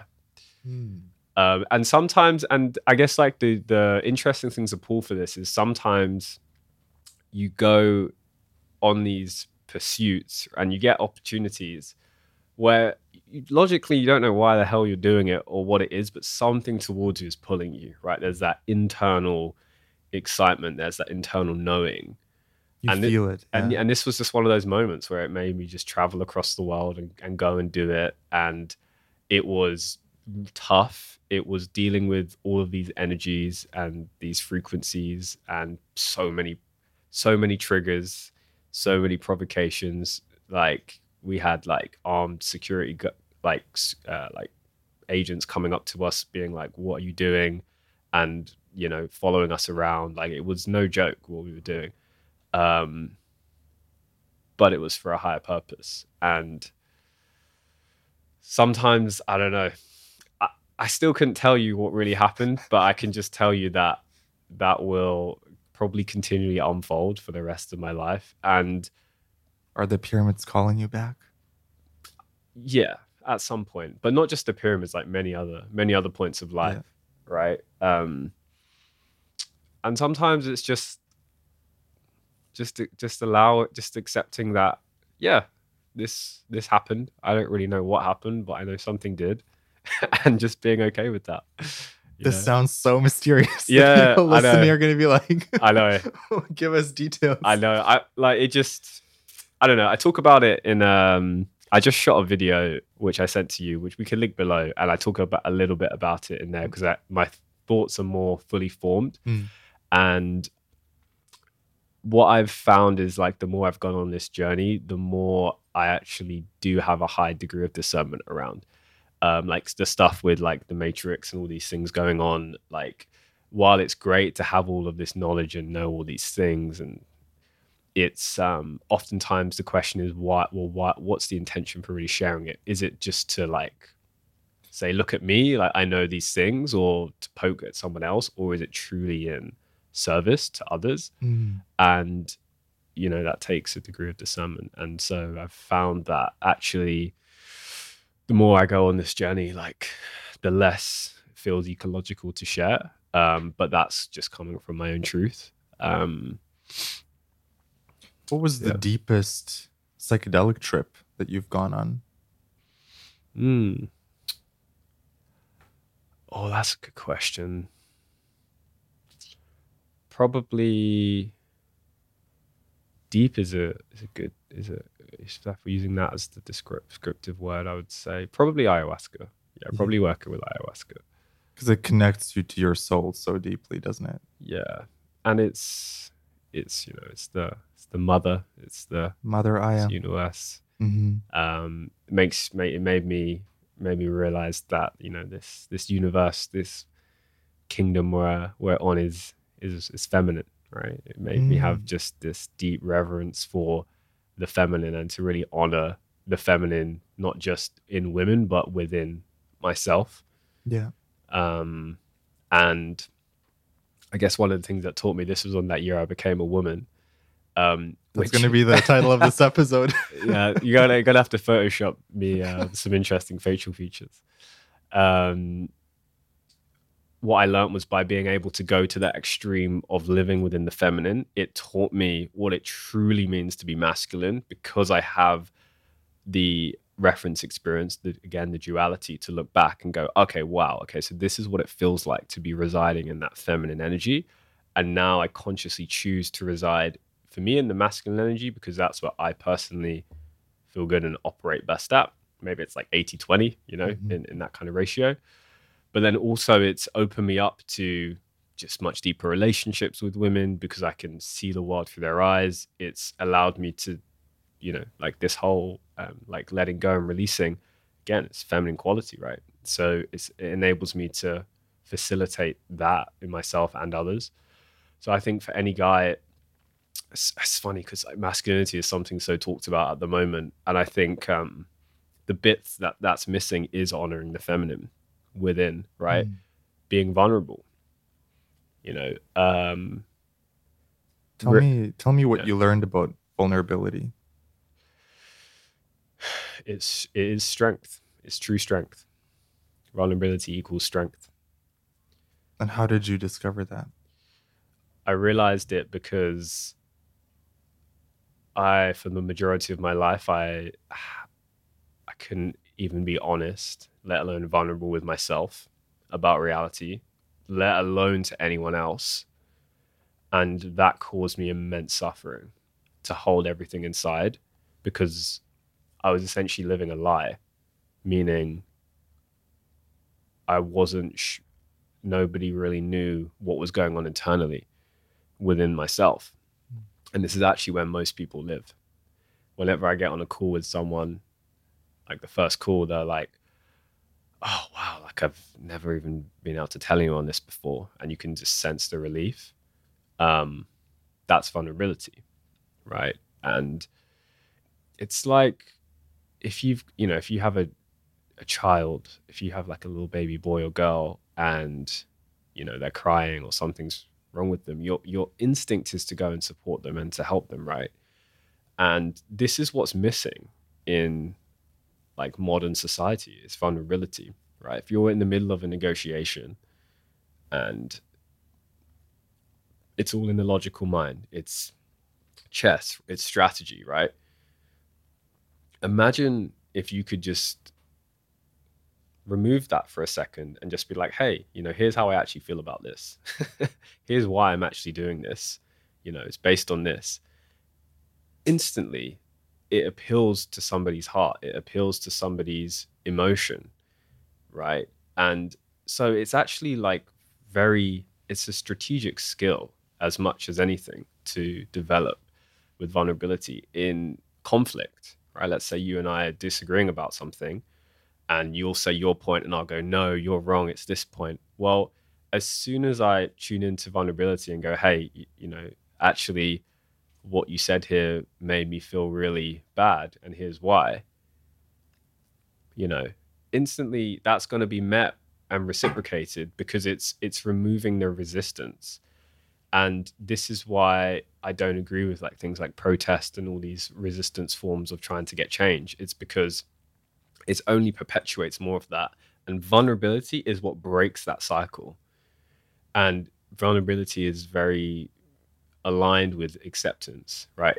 With being able to just be like, oh, okay, here's where I'm actually at, and so many people are living in delusion, particularly like this younger generation, like not that we're old, but like guys in like 18, 19, 20, 21. Like a lot of these guys are literally delusional. Like they are like, yeah, here's how I'm changing the world. Here's my plan to get to 10 million by the time I'm 30. I'm like, oh, and I find that inspiring in them because I'm like, because that's not how honestly, I'm more of a realist than anything. I'm an optimist, but I'm a realist at heart. That's just how I'm built. That's not a choice. That's how I'm built. I see these guys and I'm like, damn, that's inspiring. And then I'm like, what are you actually doing? And they're literally, and it's based on nothing. And that's that's also an issue because that is delusion. And so I try and like help them to go, okay, well, like where are you actually at now? And it's like, oh no, yeah, but here's where I'm gonna be. Yeah, but like, what's your current situation? Because until you accept your current situation, you can't actually change until you realize where you actually are right now. Because that is a denial of what is. Yeah. In your own journey, what was the catalyst that got you from not being honest with yourself to becoming vulnerable and honest with yourself? Immense pain. Mm. Immense pain. Just I tried it, right? I tried just lying to myself, just saying things were good. I'm living in this reality. I have this successful life. And it was basically me living in a what's the best way to explain this? It's basically like, how you doing? Yeah, things are great. This is all going well, knowing that it's not internally, right? So the more times I did that, the more just like internally it just chipped away at my soul a little bit each time. Mm. And I did that enough to the point where it just all came toppling down. Like that moment with the clients leaving was a beautiful point because it was like this stark realization of like what is, like this is a painful point to be at. Mm. Typically it was low points. Like I was having a conversation at dinner yesterday about I have a cat called Fred at home in London, and originally adopted him with like he had a broken leg. And the story is funny of how we came to be, because I feel I have a spiritual connection with this cat. Like anyone knows how much I love him. I was probably 17 at the time. I was just basically I was in Spain. I got a perforated eardrum. Somebody punched me in the ear underwater, and like my eardrum perforated. I then had to get on a plane going back to the UK. Flying on a plane with a perforated eardrum was probably the most painful experience I've ever had in my entire life. I then got back, got my results for college, which were all D's, which meant I couldn't get into the university I wanted to go to. I then, because of the perforated eardrum, couldn't go to this big festival with all my friends that we'd planned all year. So I just get home and I'm like, I just want to crawl into bed and just cry. And I get back and my bed's broken while I'm away because my room was being painted and the bed got broken by accident. So there I am laying on a mattress in my living room. And this little cat with a broken leg comes and sleeps with me. And through this process of me being at my lowest point, him being at his lowest point, and helping him like rebuild, teaching him how to walk again, and me just like building myself back up, it was a realization of like, oh wow, okay, like all the worst things that could happen in life at that moment in time happened, and just being awakened to that reality, right? And there's a lot of vulnerability in that. What makes the process so much easier is just allowing yourself to be vulnerable. But there's a difference between vulnerability and victimhood, because in that story, I'm not in any way trying to be like, oh, you should feel sorry for this. There's zero of that, because the moment I view myself as a victim, I'm just perpetuating that reality. And this is for people who are like very heart centered. It can be. I was like this for so long. I would easily just fall into people's stories because they see themselves as a victim, but it's so disempowering at the same time to do that. So there's being able to observe with love, but also no attachment to their situation. That's how to truly help someone. And so when I look back at that version of self, I'm like, cool, yeah, that's those are the physical things that happened, and that made you the person you are today, so that you can go and fulfill X, Y, and Z. So it's always a perspective, right? I'm glad you brought up victimhood, because it's something that a lot of people fall into, the victim mentality. Yep. What would you tell someone who may be stuck in that mentality and they want to break that victim mindset and shift into a more healthy mindset? It's hard to speak to a victim sometimes. Have you gone through that journey ever, Yeah, where yeah. you felt like a victim and Oh then you yeah, turned things around for massively. yourself? Yeah. Low, like, or viewing myself as like a martyr, like, oh, everything's so hard for me, the world's against me. Was there things that helped you then to shift that perspective? Yeah, I would say for me, it just comes down to self-responsibility, right? Mm. It was a logical decision for me. It was, does being in this this mentality serve me and other people? Yes or no, is what it came down to. And there are many ways you can deliver that, right? I would say, if depending on who it is, I would, probably come in a little bit more of the feminine and be a bit softer to say that and help people come to that realization. But the bottom line is that, like, is this serving you? Yes or no? And if the answer, if you can admit the answer is no, cool, then just leave it behind you. And then now you're empowered, because when you're a victim, you are, by default, something is being done to you, right? So there is some kind of like injustice happening in the world to you. It's happening to you, right? Meaning you're not in control. And if you want to be in, every entrepreneur wants to control things, right? For sure. And so based on that paradigm, if you want to control things, then you don't want to be a victim, right? So it starts with that. Does this serve you or not? If no, then great. Now you have your power back, because now you can take responsibility for where you are, accept where you are, and now choose to do something differently. Talk to me about your journey with self-love and how that changed you. Yeah. It was probably happened similarly to self-worth for me. They seem very much linked together. Yeah, it was very similar. I would say with self-love, so I always had resistance to self-love, because it just, again, felt like giving yourself, like when I would see people post like, oh, just eating like this ice cream, self-love, or doing this, having this bath with rose petals, self-love. I was just always like, okay, well, in that paradigm, sure, but like doesn't really resonate with me. To me, the way in which I look at love is like, those are like nice little Disneyfied parts of love. But it's really just doing the things that I know are like good for myself, right? It's self-love to me is actually not eating that ice cream. It's actually like, no, choosing to have like, healthy, nutritious food that I know serves me, right? Self-love is, from a masculine perspective, at least that's the only way I can view reality. It's actually just doing things that are in alignment with love. And to me, like, everything that's in alignment with love is aligned with my mission. It's aligned with the 5D. And it's basically just being embodied from that place. And at the same time, going through it's like so many entrepreneurs I speak to actually don't like themselves. And I was definitely like this. They actually don't like what they do. They don't feel like they're adding value to the world.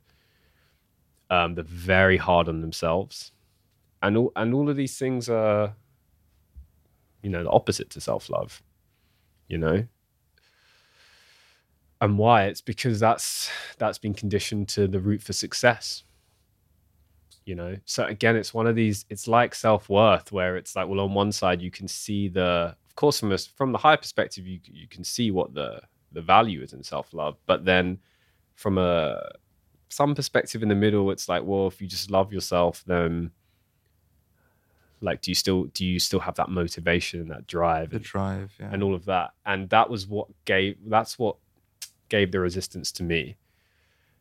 But then as I integrated that, it's like, no, like, I fucking love myself and I'm still in pursuit of everything, right? But that took work to get to that point, because when I felt love for myself truly, when I could just be just content in who I am, essentially, and just feel good about myself for no reason, then suddenly, like, the motivation changes, because now building the business or doing X pursuit isn't to try and make myself believe that I'm worthy of love, because now I love myself, right? So then now it's like, okay, the goal gets to get realigned to a higher purpose.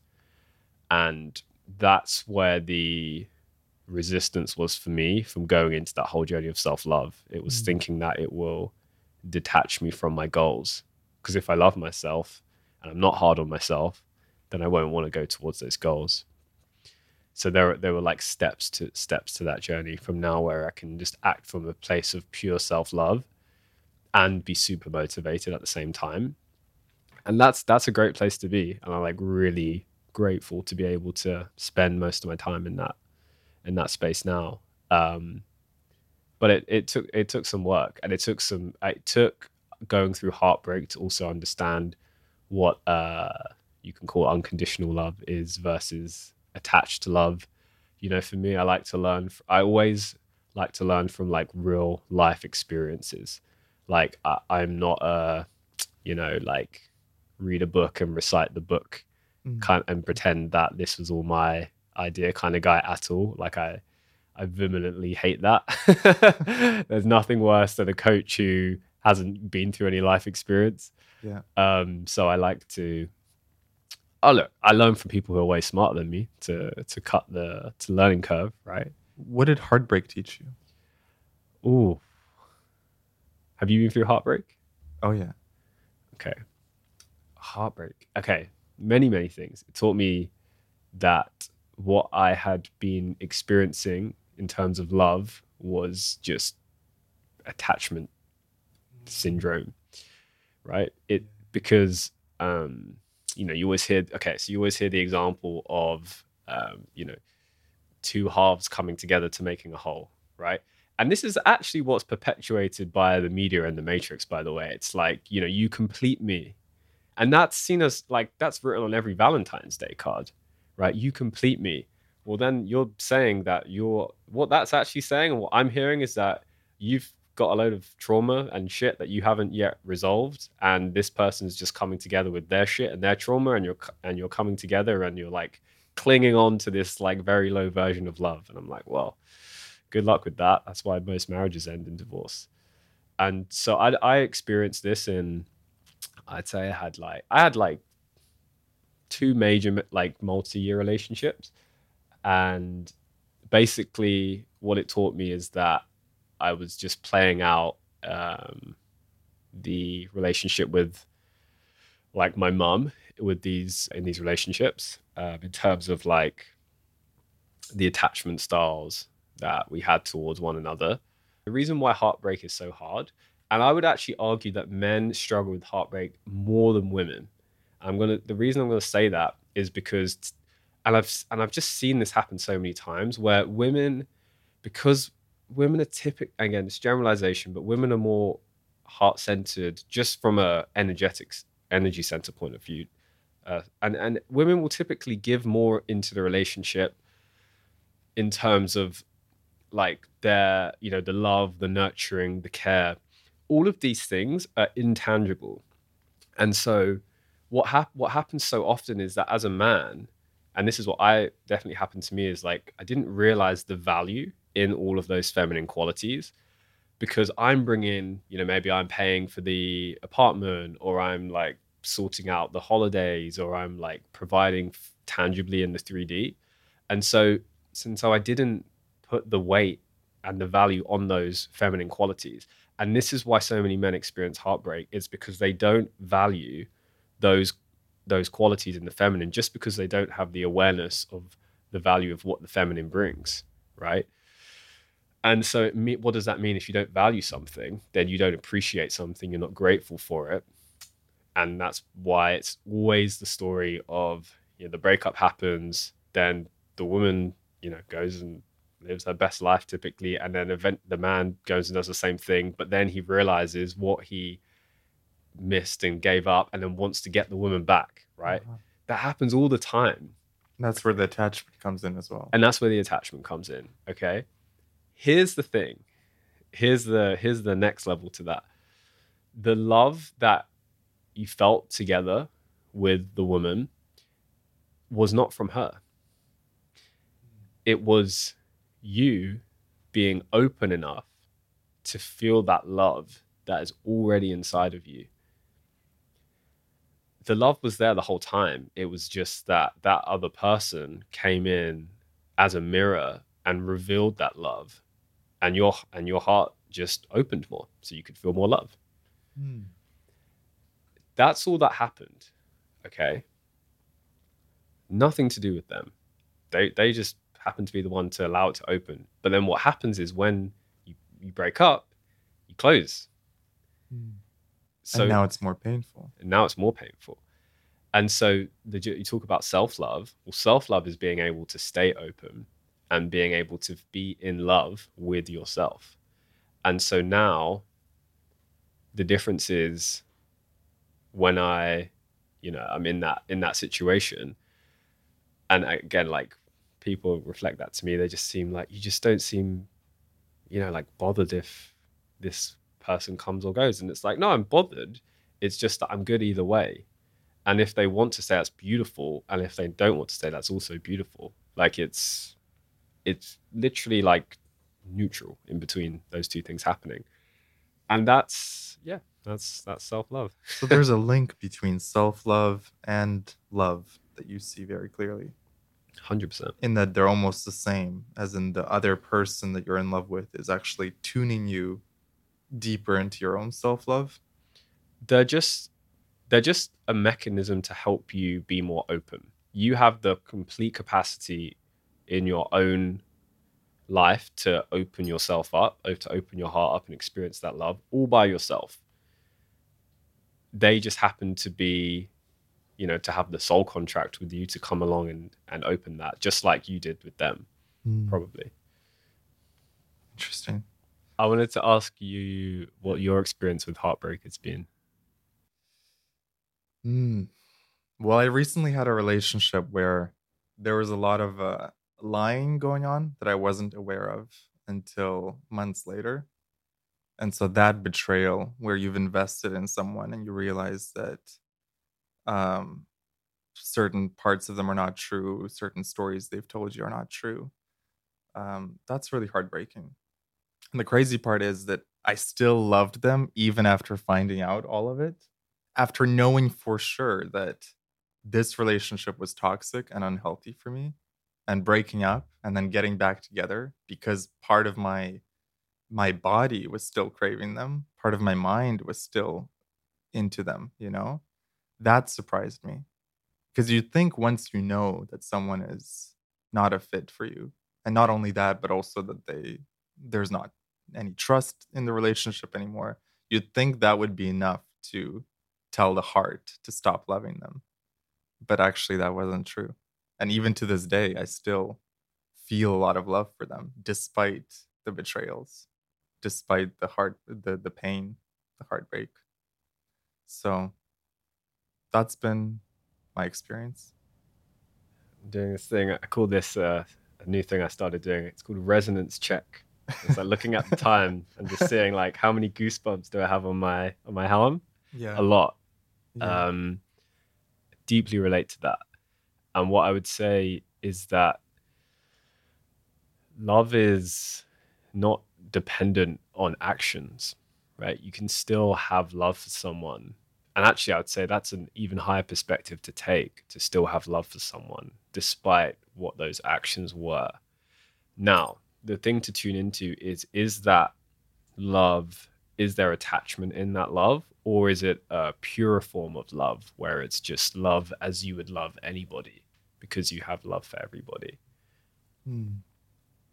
Um, I think it's both.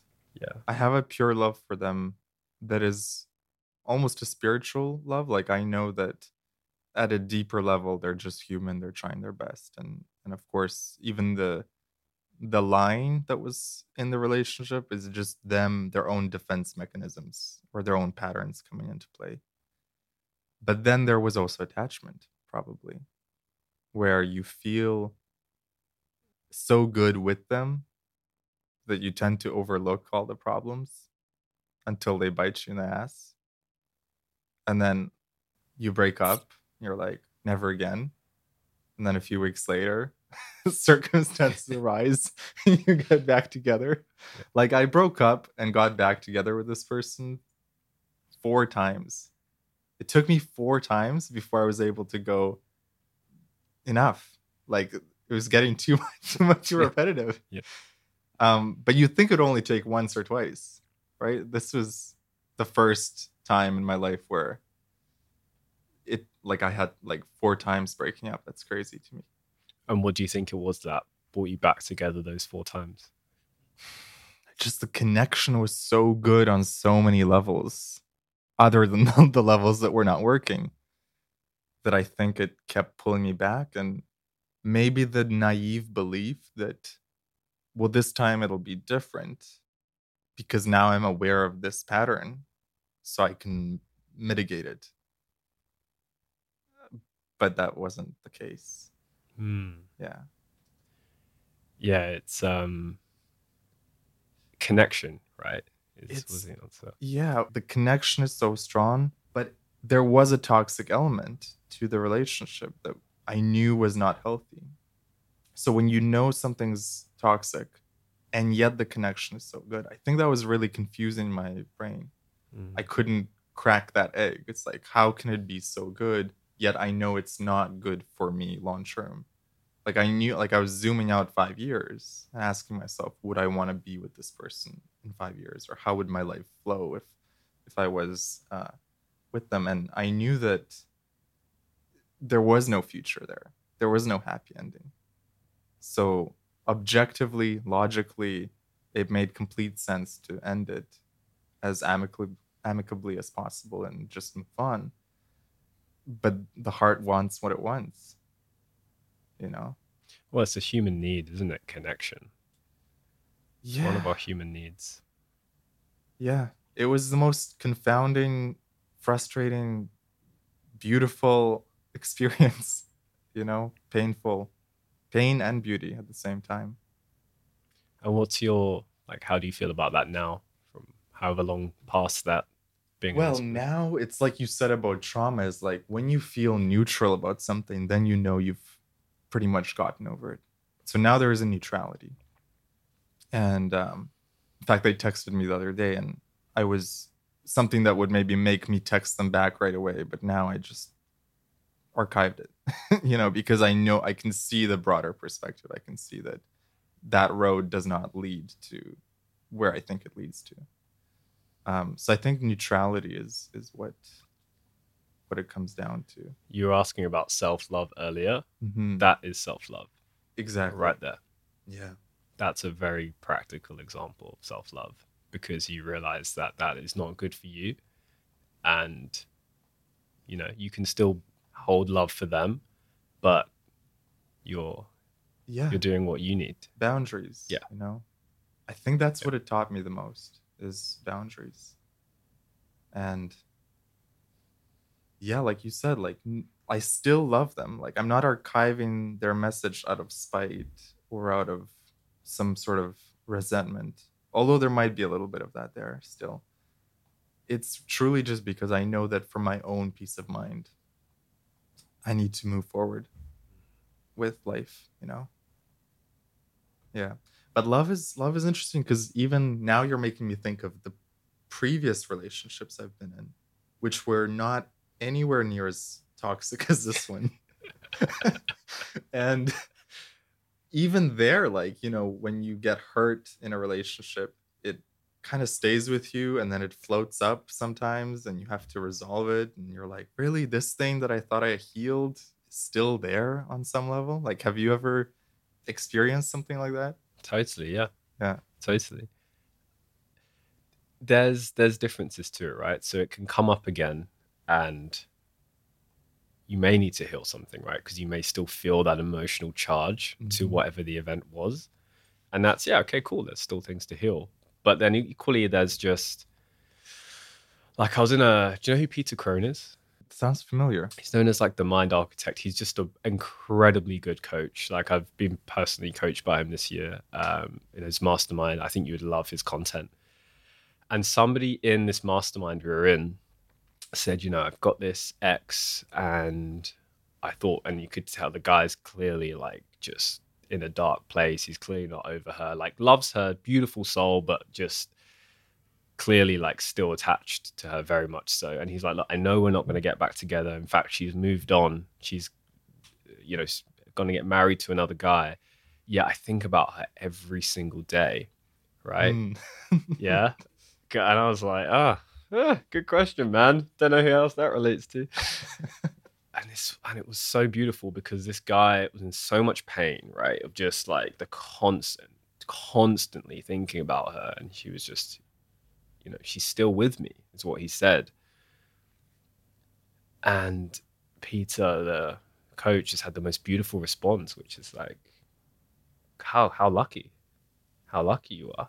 The guy's like, what do you mean? I can't get rid of her. And it's like, well, isn't this a woman you loved? Yeah. And you still have that love for her, but in a more like healed way, it's not going to go anywhere. Yeah. Well, how beautiful that you get to still experience that love. But isn't it distracting also to him, because he's thinking about her being with other guys? And well, it's only distracting if there's still attachment. So I can, like, if a memory of an ex comes into my awareness, right, or I'm going back in photos and I see a photo triggers something, right, it's only distracting if I still have attachment to that. Because if I just see it as, that was a beautiful memory, we were in like Lake Como and we were paddleboarding with a big bunch of friends, like I can experience love for all of that, and I can give myself that, yet not be thinking, I wish I had that back. Do you think this guy was still attached? There was some attachment there, but he also knew that like he wanted to move on. Like he wanted what's best for her, clearly just a beautiful soul, but she just kept coming up, right? She just kept coming up. And what Peter said was, and it made me feel a lot better about myself, because this guy's like very, very far on his own journey. Is that like he thinks about his exes come up all the time. He's had many partnerships, and they still come up, and that's beautiful. Like how beautiful that you still get to have that memory. That is a fantastic reframe of something that you could think of as a problem, but instead you think of it as, wow, I'm so lucky. You got to experience that love. Yeah, I do think of that about my situation too, of like, despite the pain, it's like there were some incredibly beautiful moments, and what a privilege to experience love with another human being. Yeah. Yeah.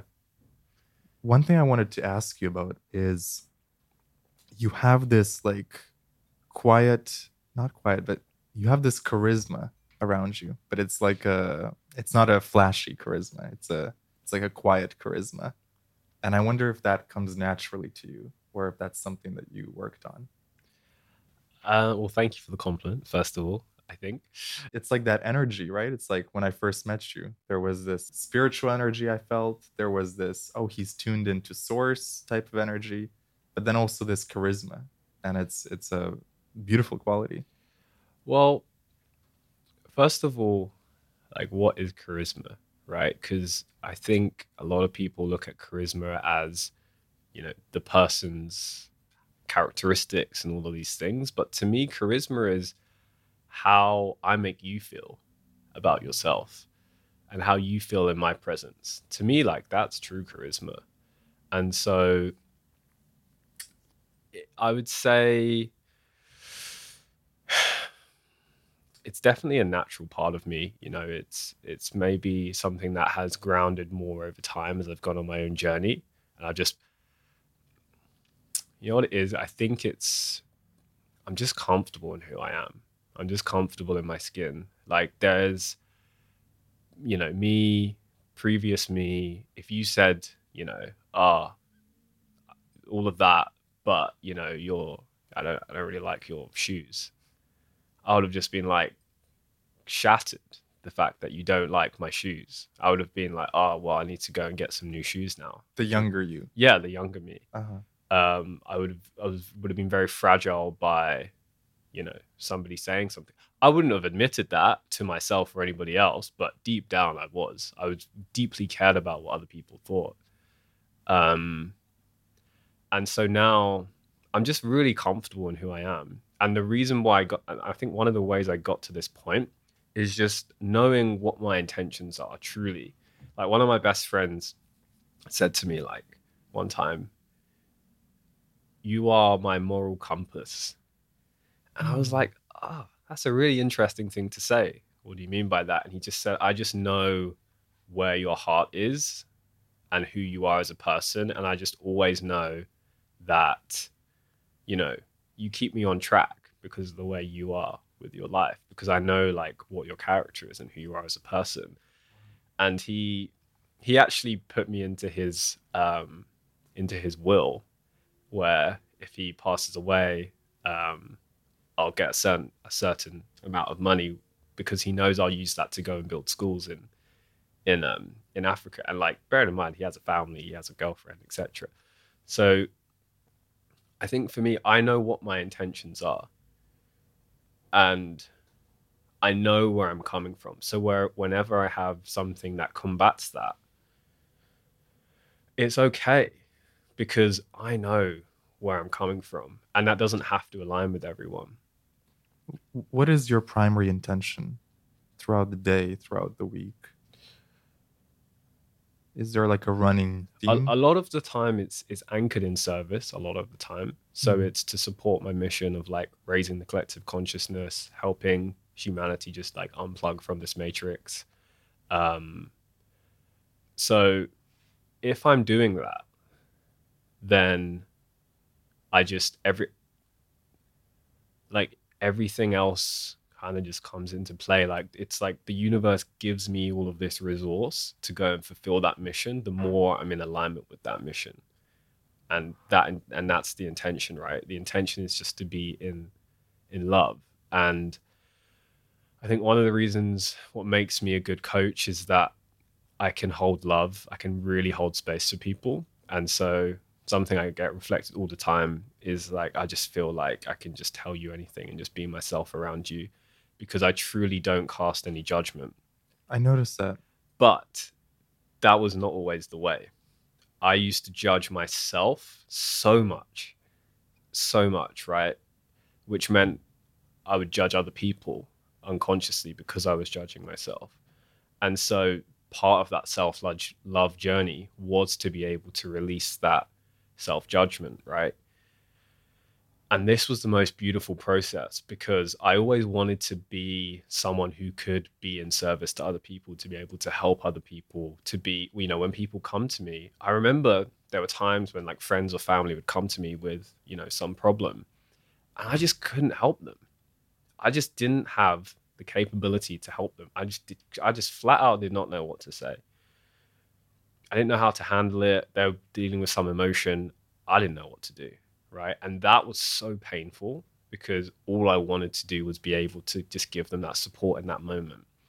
And so this was one of the things that really like pivoted me into service. It was for wanting that. And there was some distortions in that, that wasn't completely pure because part of it was this wounded healer archetype, right? Wanting to be the one who can help others, but deep down, like needed the help themselves. And so that was part of the journey as well for me. It was recognizing that was playing out. Again, part of being in service is being committed to yourself first before being in service to others, because otherwise, you can want and have all the best intentions, but if you're not healed, then you can't really help others fully, or to the best of your ability at least. So I think the reason why that is just because I've done the work myself. And there's just no shortcut for that. You either have or you haven't, and you can tell. And so, yeah, I'm just at a point where like, I'm just very content. Like I'm very, like it takes a lot to waver me, because I just know that whatever happens, like I'll be okay because I can go to that worst case scenario. I can fear set that thing happening, play that out, and still be fine. And I think there's a lot of power in that. I think it's easy to want to avoid, well, what if, let's just say like you take 5 wrong turns, right? And you end up in a bad spot. Well, can you still be okay there? And if the answer is yes, then damn, you're unshakable. I think it comes down to, like you brought it up, knowing yourself deeply. And when you know yourself, you're less easily shaken because you know your core, you know your deepest part of yourself. Is there any advice that you can offer to people who want to know themselves deeper so they are more centered and grounded? Yeah, I guess it comes to self-awareness as well, right? It's kind of one of these like skills, intangible skills that is talked about a lot, that we all know is valuable, but it's like, how do you actually get to that point? And for me, it's actually not doing anything. It's the act of not doing. It's actually the act of removing all of the things that are distracting you from knowing yourself. For example, the media, social media, unhealthy food, drinking, going out. All of these things can be beautiful in moderation, by the way, but these are typical distractions. So it starts with removing all of the inputs that are stopping you from knowing yourself, because your default state is actually to just be present. And when you're present, that's when you can start to like learn who you really are. So like a practical thing I did earlier this year was to do like a silent retreat. Not some thing, spending 10 grand to go out into the jungle with loads of people. I just took myself out on a random day, and took myself out into the countryside in England, and just spent a day in complete silence, no phones, no talking, basically no food, just to be. It's funny, my previous guest did the same thing. He went to a cabin for 4 days and Wow. just turned off all the phones, just brought some books with him. And Well, he did. I only did a day, so he took it. He did it to another level. But the reason why I like this is because, one, you don't need anything to do this. You can just sit in your room. Yeah, anyone can do this. What did it teach you? It taught me how much distraction I still have in my life. I remember waking up, and I remember going, and I was in a period of intense work period at this time, so I was a little bit tired. And I remember being like, oh, I'm just going to use this as an opportunity to sleep in, right? And that will cut half of my day. So I could like cheat this system. So I was already trying to like find games, gamify it. Woke up 5 a.m. naturally. And then I remember being like, oh, God, okay, here we go. All right, let's just surrender to it. And, you know, I just spent a little bit extra longer, you know, doing some meditation, doing some cold shower, just some practices. And my mind was on overdrive. It was just incessantly thought. And I was like, why are all these thoughts coming up? This is strange. I don't usually have this. It was just trying to distract me. It was just this was the like last layer of resistance, because now there were no physical things. I couldn't work because work can be a distraction and often is. You know, all these things can be distractions. So thought was the last line of resistance. That was the only thing that could occupy me. And I remember I was on the beach, and these beautiful white cliffs. They're called Seven Sisters Cliffs in the UK. Just stunning. Like you can walk right up to the cliff edge, and it's just these white rocks really high up over the sea. And I remember getting to this point where I was just sitting. This was after doing some ball tanning, just FYI, necessary detail.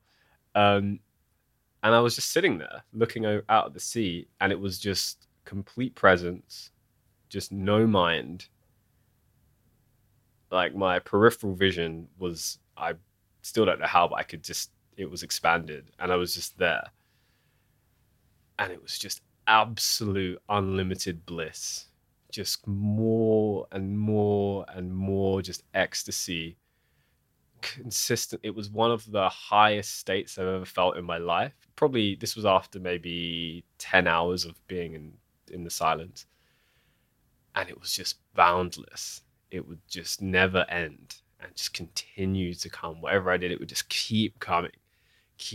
And it was just like, whoa. How do you explain that? Is that you connecting to God, connecting to some point zero, like some sort of base level of consciousness that is just bliss and love? I would just say this is actually our natural state. Yeah. I actually feel this is our natural state, and all these other things are just blocking that from being. And I think it's possible to actually experience that all of the time. Now, is that what you actually want? Is that a likely reality? Probably not. But I genuinely believe that is possible to experience that. And the reason why I have that strong belief is because I never want to create an excuse for not being in that state. If I'm not in that state, it's because of me. And there's no judgment around that. There's nothing negative. It's just matter of fact, right? Because I know I can get myself to that state by doing nothing. So it literally requires nothing so I've now had that reference experience, right? Coming back to the embodiment. And I've had that many times now. But I now have the reference experience to know the best state I've felt. And I've done like ecstasy and all different kinds of things, right? So I've been in like those kind of states. Has been from me literally doing nothing. So now I know just wholeheartedly that in order to experience these amazing states, it does not require me to do. I can have them at any single time, which is why I'm so detached, because I don't need anything to feel good, because I know if it comes down to it, absolute worst case scenario, I'm sitting in a prison cell with nothing and nobody, I can go and access that state, and I can go and feel complete bliss. So that's it. Yeah, that's it. And yet there is a masculine part of us that wants to build. Of course. Yeah, and that's why I'm not in that state a lot of the time. Because equally, whilst holding that, I do believe life is suffering to some degree. You believe life is suffering to some degree. Yeah, like the Buddha said, right? Buddha's first noble truth is life is suffering. And I do believe that this is the human part as well. But then on the one hand, life is bliss. Yeah. And on the other hand, life is suffering. Yep.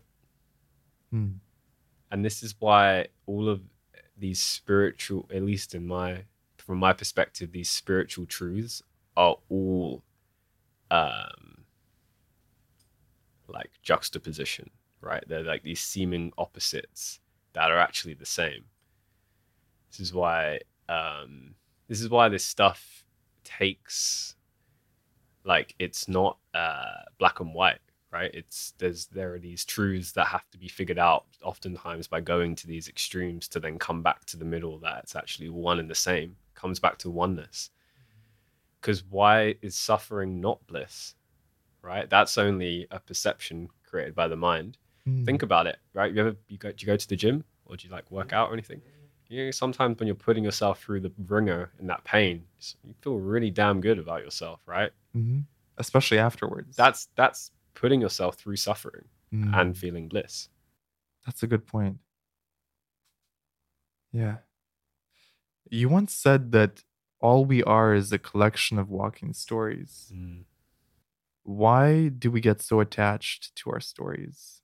And what do you recommend to not get attached to them? Yeah. I mean, they're pretty convincing, aren't they, those stories? Why do I think we're attached to them? I think our minds, just the way they're wired, is to recall things based on story, right? We remember stories. Like, I don't know the scientific basis for this, but if I imagine when we were in tribes around fires, it was the story of what happened today. I went to fight this saber-toothed tiger and it bit my arm off, but I managed to like slay it, and now here it is back, and it's recalling what happened, right? It's the way in which our minds recall things, right? And I think that's why do we think like that? It's because in the story there is emotion, and we're emotional beings, and so it appeals to the heart, not just the logical mind of like the textbook XYZ. So I think that's why we recall stories. It's because they encapsulate emotion, right? It's why people are like love the classic Hollywood film arc, right? Where there's the up and there's the down and then there's the happy ending. It's because to go on that journey, there is a like plethora of different emotions that are felt, and we just want to feel. I think really one of the things we want more than anything is just to experience emotion. And that's why I think we do everything we do. It's to experience an emotion at the end of it, right? So with the stories, it's just it's our way of experiencing that emotion. But I think there's a deeper idea here that when you say we are a collection of walking stories, then who are we really underneath those stories? Who are we at the deepest part of ourselves? Yeah, I love that question. I don't want to give away my answer to that, because I think it's something that I don't want to unwrap everyone's present for them. I think I love that. I think, and also, who am I to think I'm right? With my answer, like my answer is truth to me. But what I will say is actually, this is one of the first things I talk about in the mastermind as well, is who are you? We do like 3 hours on just answering that question.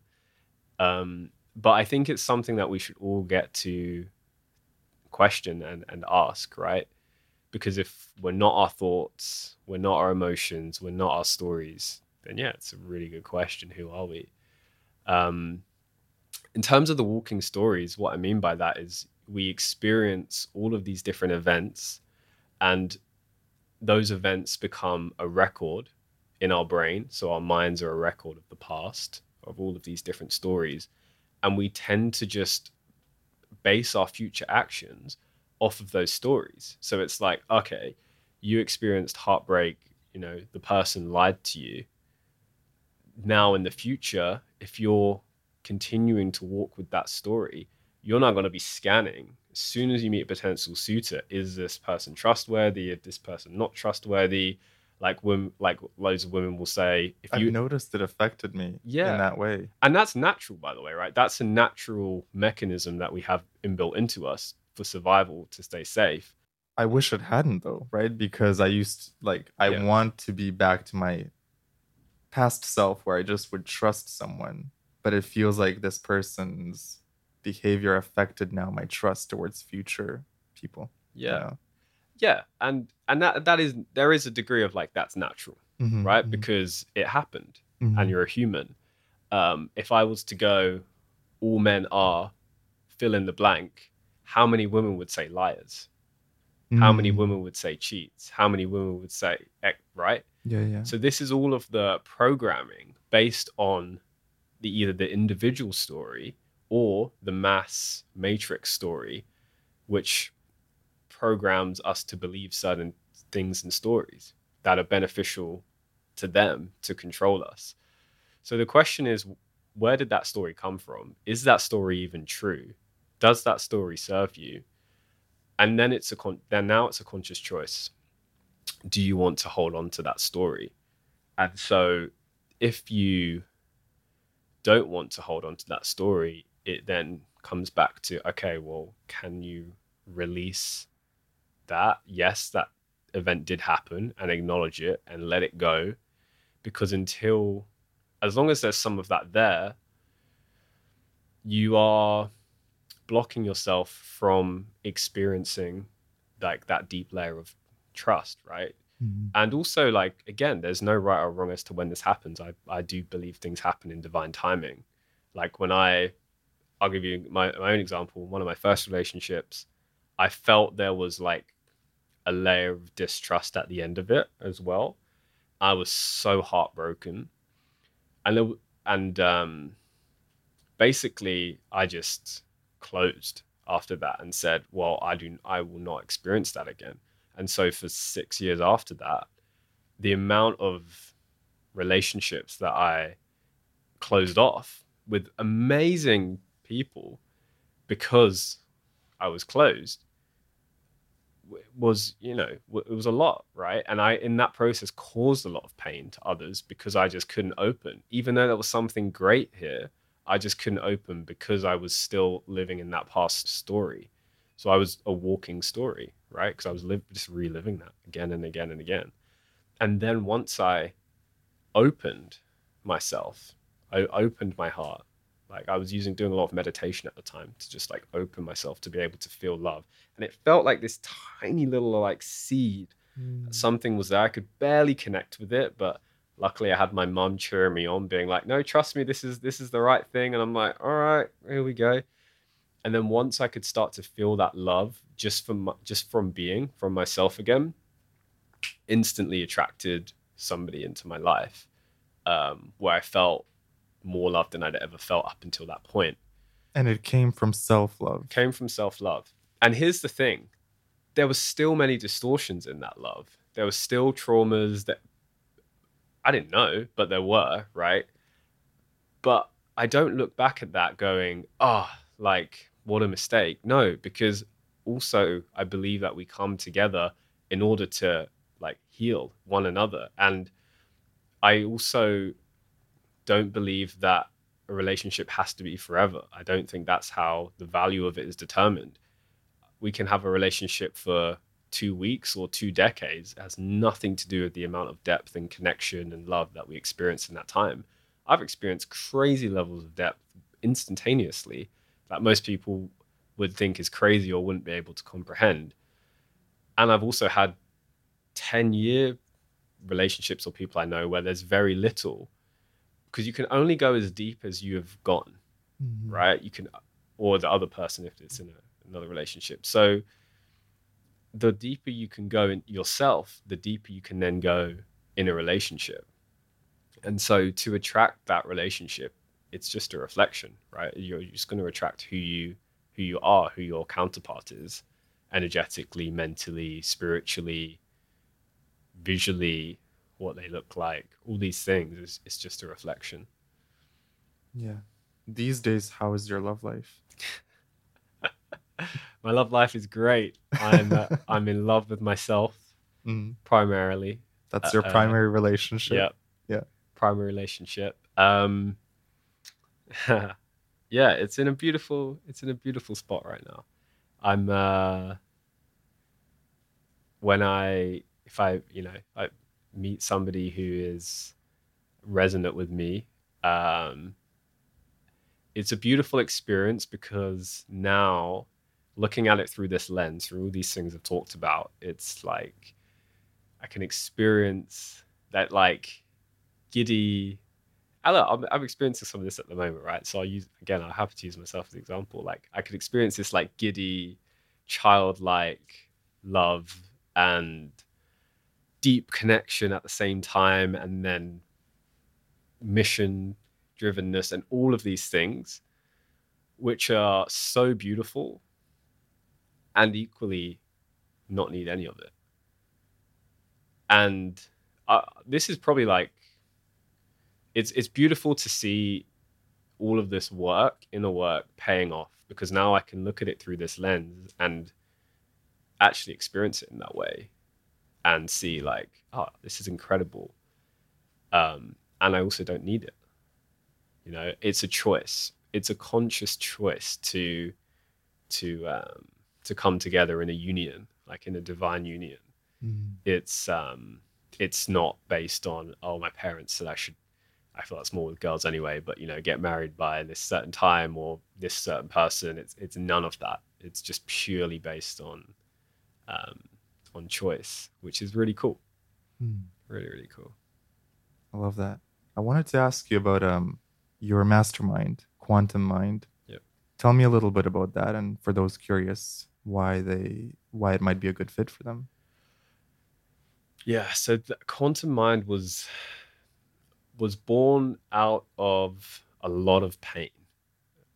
When I got to that moment on that rooftop in Greece, where like my business came crashing down, I would say that was one of the pinnacle points where it was starting to be born, because that was when I realized that external success had very little correlation to internal fulfillment, joy, happiness. In reality, like it can be coincidence that the two of them are going in the same direction, and that can happen, but equally doesn't mean that it will. And so that just broke down my whole paradigm, because again, it was one of these things where I knew intellectually, I'd listen to a podcast like this and hear people say, yeah, money doesn't buy happiness, right?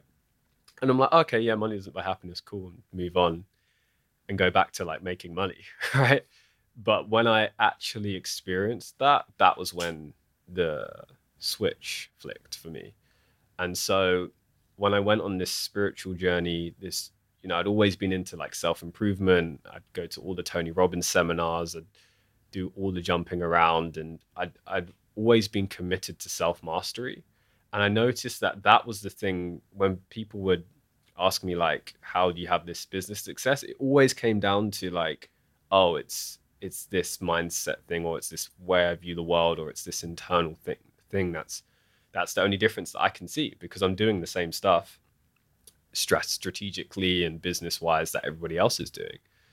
And so I realized like, okay, there's that piece. Also, it's what always lit me up. Like when people would reach out to me and say, oh, can I have a call, you know, to help around business? I'd always be like, you know, sure, sometimes, or actually no. But then when they'd ask me about something to do with like the mind or spirituality, I was just instantly lit up. So I always had these signs that was, you know, more in my path. And for anyone who's, you know, trying to find their like purpose and their path, which I feel like everyone's on that to some degree, that's a really good thing to follow. What's your highest excitement? And that might not be something that instantly leads to money. Like I didn't think this stuff could lead to a business model right back then, but I was just following it because it was what I loved to do. So anyway, going on this journey myself, you know, I built up loads of friends in my space. So I run a marketing agency, like lots of friends in the space. And I realized that like everyone was having basically the exact same issues that I were having, where they'd have the external success to some degree, but then it would be inconsistent. Their self-worth was tied up in it. They were hustling, grinding. Like I had bald patches on the back of my head from stress. And it was just a very three-dimensional way of approaching business.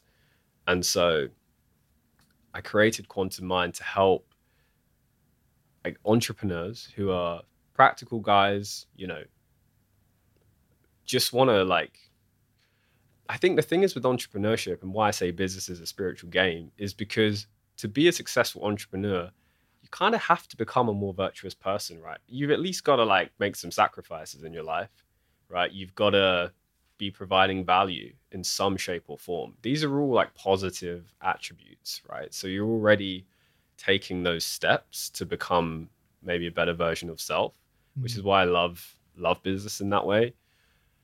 But then I realized a lot of people just kind of didn't have that fire. Like the fire just went out with inside them. They just sort of like, they were like me where they did the business super fired up, like let's go for a couple of years.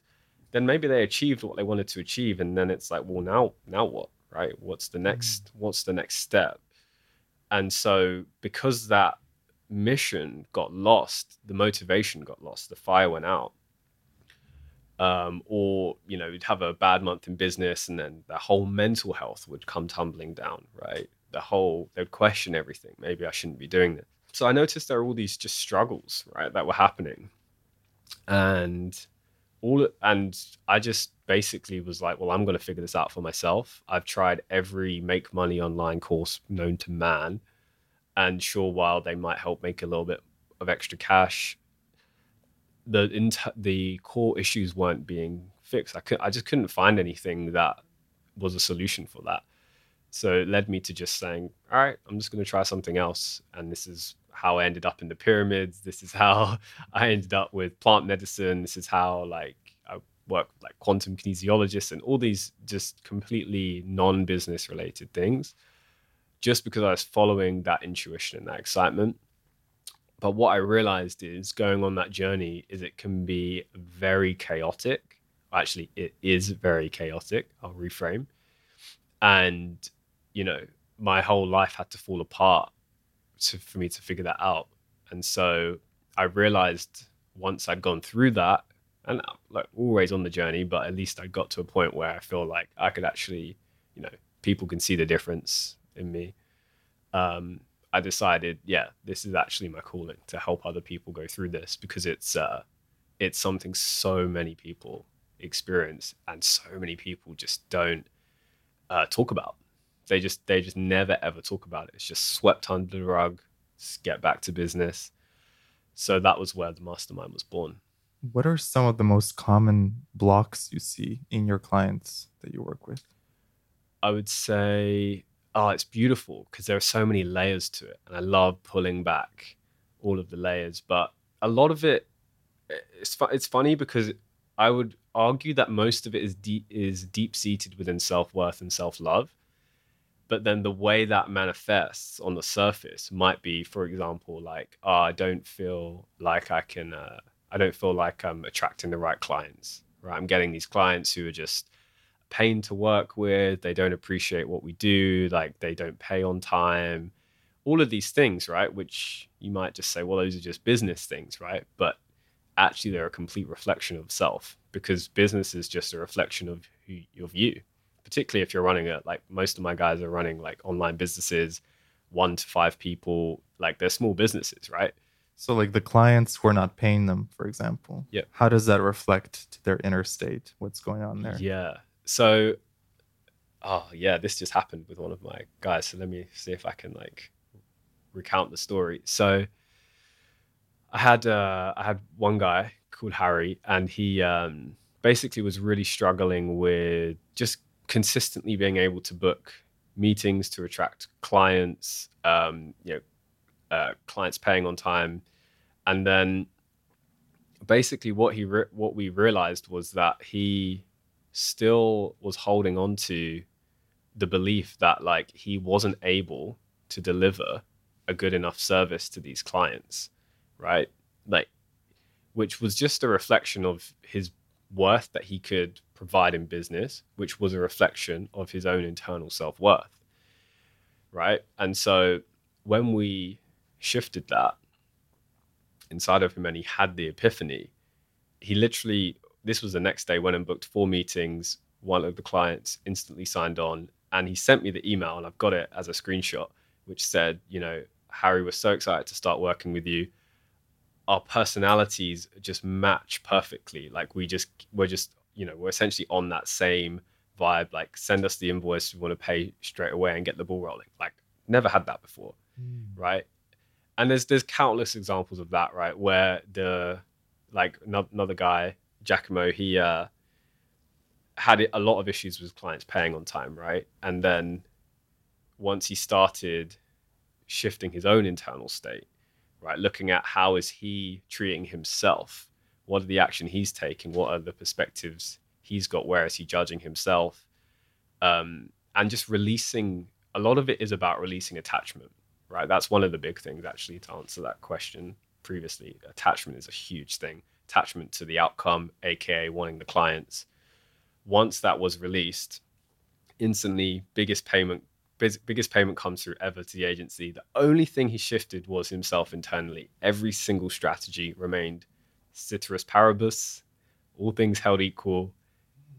And so the reason why I really like this is because it's bridging the gap between these like spiritual / slightly more esoteric concepts and real grounded like 3D business stuff, right? And this was, if you come all the way back to the beginning of my story, the internal issue I had was that I couldn't see how these people like watching The Secret were creating a life they wanted, right? And it took me going on this like 10-year journey to figure out, no, actually, like it's all one and the same. And I just feel now I get to bring that to people in a more grounded way.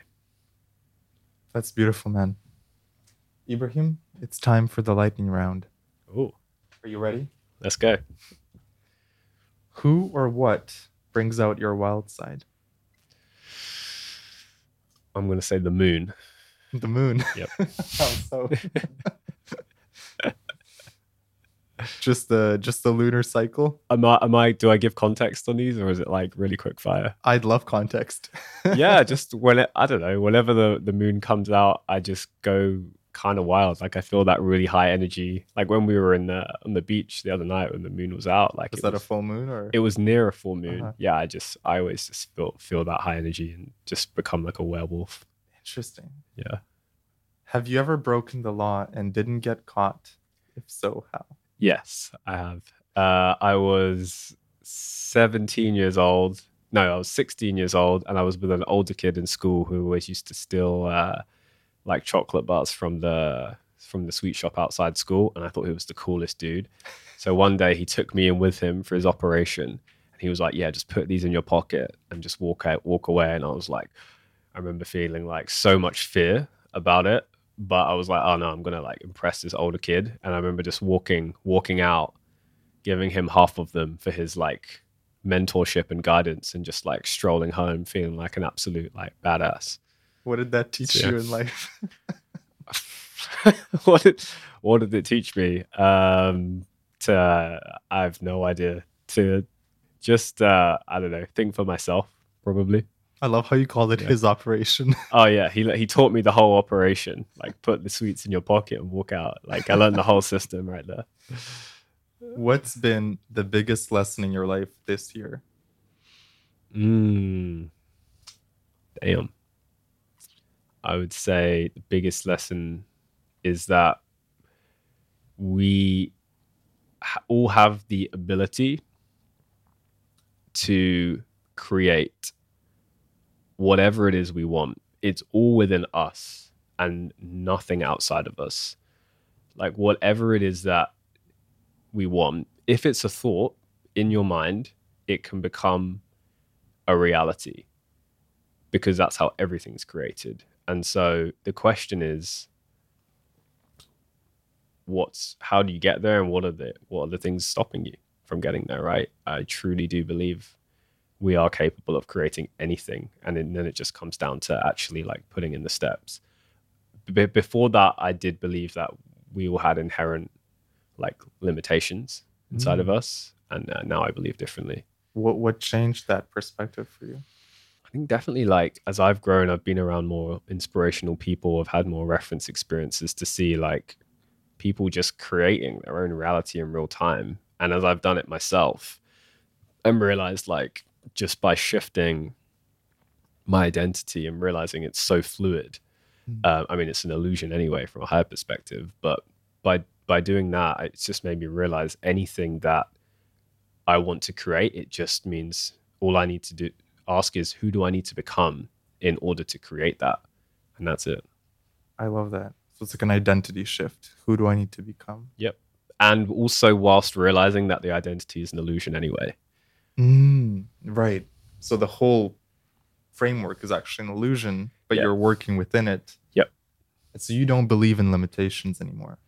No, I don't. I believe that they're all self-imposed, and equally it's just like, like anyone. So it's like Michael Jordan plays basketball to a certain level. So that's a possibility, right? To play basketball to that level. Now, do I believe it's likely everyone's going to play basketball to that level? Highly unlikely, but it's possible to play to that level. And so I like to look at things in terms of like possibilities and probabilities, and just then from that point going like, okay, cool. Like if it's possible, then great. I'd much rather believe in possibility than limitation. Yeah. And I love what you mentioned, that there were certain people that inspired that out of you, like expanders that expanded your way of thinking. Totally, yeah. That by seeing them, how they create, it then shifted your perspective on how you can create. Yes. Yeah. And I've noticed that, okay, another big shift to add to that question is I used to believe like to create, I needed to be the lone wolf. I needed to figure it all out by myself. Like there was this like sadistic glory in being in a dark room behind a monitor, just like, I'm going to just create this thing. And then everyone's going to be like, wow, what are you doing behind that monitor for 2 years, right? And that's nice in a movie. But in reality, like we actually need connection. We're social beings. And as I've developed myself, I've then, opened up and attracted just other cool people, right? And then the more, I've done that, like one of the biggest influences are the people around us, right? Mm-hmm. Because we learn through osmosis. And so the importance of being surrounded by really inspirational people, to me, is like right up there. I'm very, very discerning about who I choose to spend time with. And typically it's like not a huge group of people. And I'm cool. And it was also coming to the acceptance that for me personally, that's cool. Like I don't need to be, sitting on a different table of people every night to feel like I'm, whatever. You only need a few great people in your life to really feel fulfilled. I think it's different for people. I think some people do love that. Like we're going to a dinner tonight with like 8 guys, and that's awesome. I'm super excited for that. Equally, like I don't do that every single night, right? Mm-hmm. It's like a very intentional, orchestrated group. Yeah. But yeah, that's just me. Have you ever had any experience with UFOs or aliens? UFOs, no. Aliens, yes. Depends how you define aliens. DMT aliens. DMT No, aliens. 5D aliens. Actually, you can define it for me. Yeah. What aliens have you encountered? I've done some work with some certain light beings, through trance channels. Anything else you can tell us about that? Yeah, I mean that's open. Like I've had encounters with like 12th dimensional light beings. Huh. On a channeling sort of trance? Yeah. What did they teach you? I asked them, how can I unlock more self-love? And they reminded me that there were still many areas of myself that I still judged myself and hadn't forgiven myself for, from being a child. And they gave me specific examples of that were true. So it's like they read your energy and were able to pinpoint examples. Yep. And I then went back and released them. And that was when it really taught me that the releasement of judgment is a really big part of self-love. Wow. That's really cool. I'll put you in touch with them after. Yeah. I need them on the podcast. Perfect. Have you ever stayed up for an entire 24 hours? Yeah, for sure. Business? Party? Partying. The first thing that came to mind was playing RuneScape when I was younger. I just used to play game and just want to get to just level up at life. Yeah. then partying, and then probably now, like, last time I did ayahuasca probably was more Mm. than 24 hours. What's the craziest thing you've done in a car? In a car? Mm-hmm. Uh, I probably, when I was, okay, so this wasn't even in like a supercar, nothing. This was in like an old Toyota. This was in like my first ever car that I drove, which was my parents' previous car. And I was just a boy racer, just driving crazily fast. And I'm not proud of it. I had like five people in the car. I was probably going like 100 and something around a roundabout. And where I had to turn so quickly, the car literally went on two wheels, Oh and I shit. had to like skid around this roundabout and then come back down.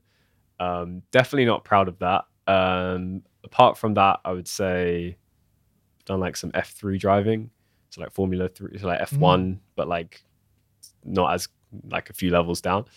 In Silverstone, which is like a racetrack where they use for the Grand Prix in the UK. That was fun. That's really cool. Yeah, that was fun. What three words represent the core essence of who you are?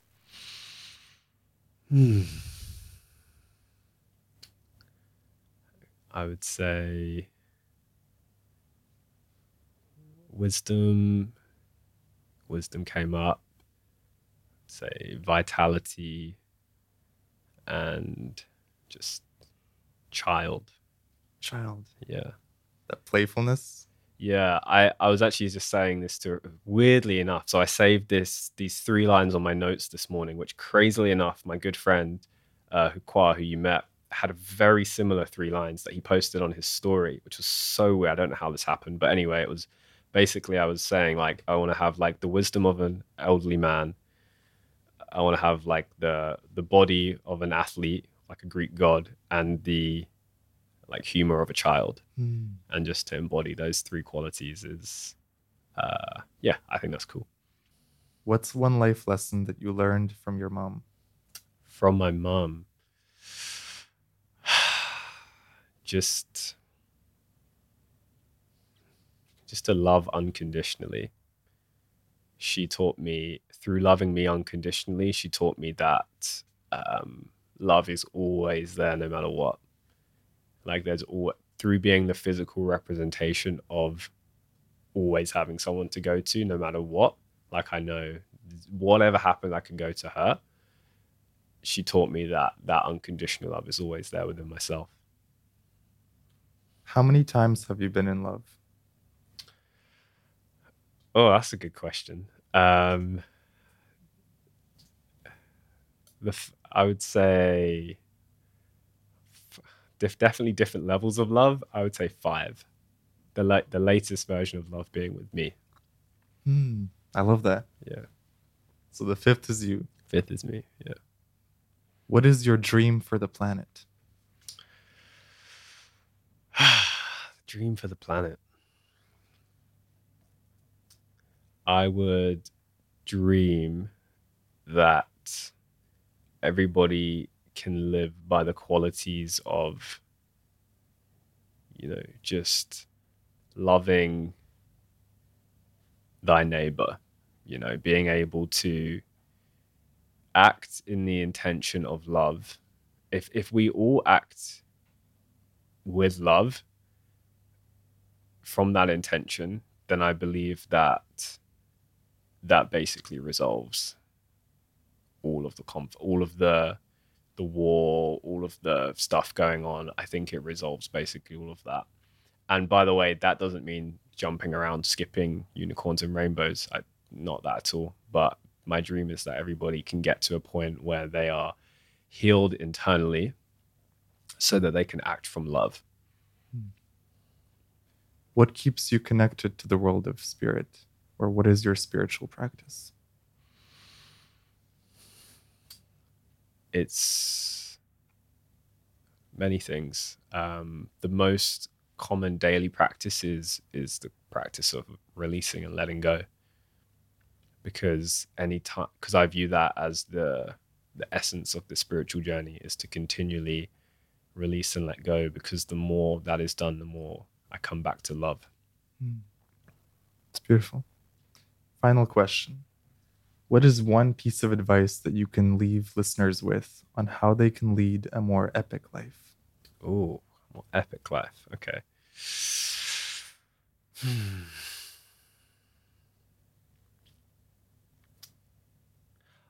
I'm gonna stand on the shoulder of one of my favorite giants, Albert Einstein, and he says, to paraphrase, the only way to influence others is by being yourself. And to expand upon that, if you want to have influence, which can be an extremely positive thing, right? If you want to influence the world in a positive way, it requires knowing thyself first. And then once you know yourself, you can be yourself. You can be who you are. You can fully express your soul, your gift. God can channel through you. Then you can have the impact you want to have on the world. I love how you say God can channel through you, because we're all vessels for the divine. Mm-hmm. Do you believe in that there's a divine plan for each life? I do. Yeah, I think we have a soul blueprint. I think we all come here to experience something unique. Now, whether we have free will over that, I don't know. I don't have an answer for that, but I do believe we all have a unique life path. Ebrahim, thank you so much. It's been such a pleasure to have you on the pod.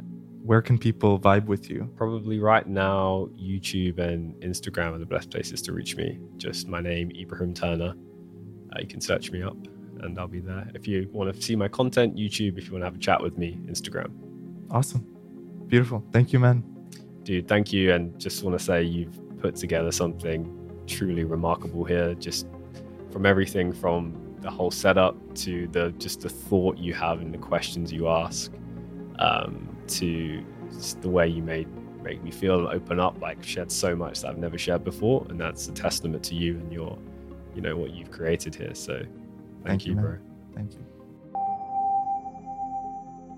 You've been listening to the James Xander Trip podcast with Ebrahim Turner. If you enjoyed this conversation, do me a favor and share it with one friend who you think might benefit from this podcast. I put my heart and soul into these episodes, and it would truly mean the world to me if you shared this episode. Please subscribe to the podcast on YouTube, Spotify, and Apple. You can stay in touch with me through my newsletter at jamesxander.com.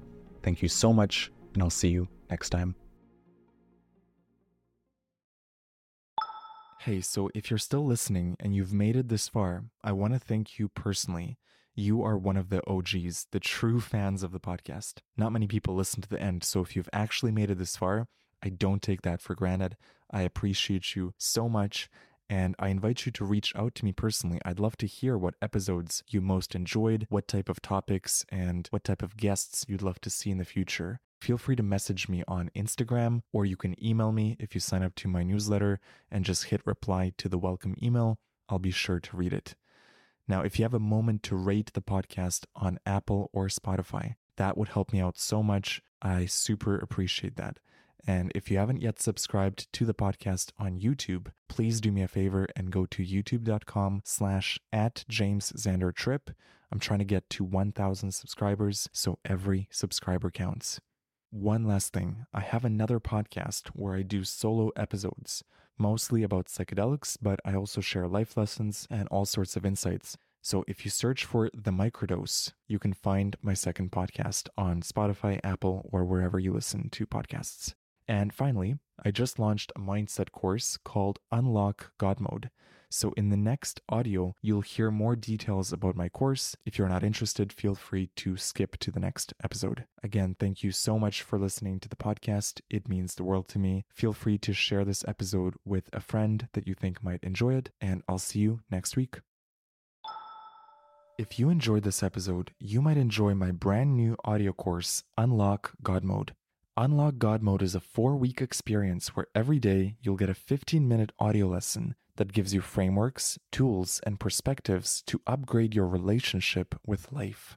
In the same way that mushrooms give you insights that help you up-level in the video game of life, I designed this course to do the same thing for you. I've compiled every lesson that I learned through psychedelics, through meditation, through my spiritual work, through life, I've put my best tools in this course so that no matter who you are, if you choose to go on this adventure with me, you're going to learn some amazing frameworks. You're going to learn to see life with new eyes. You will improve your relationship with life, and by extension, your life will improve. If you're interested in more details, go to jameszander.com/godmode or use the link in the show notes. Use the promo code SHROOMS for a special discount. Thank you so much for listening to the podcast. I deeply appreciate you. Feel free to reach out to me through my newsletter. Go to jameszander.com to sign up. I'd love to connect.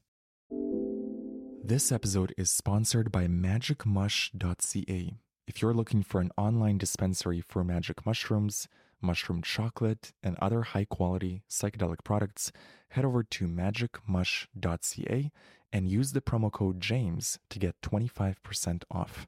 Thank you for listening and have a beautiful trip.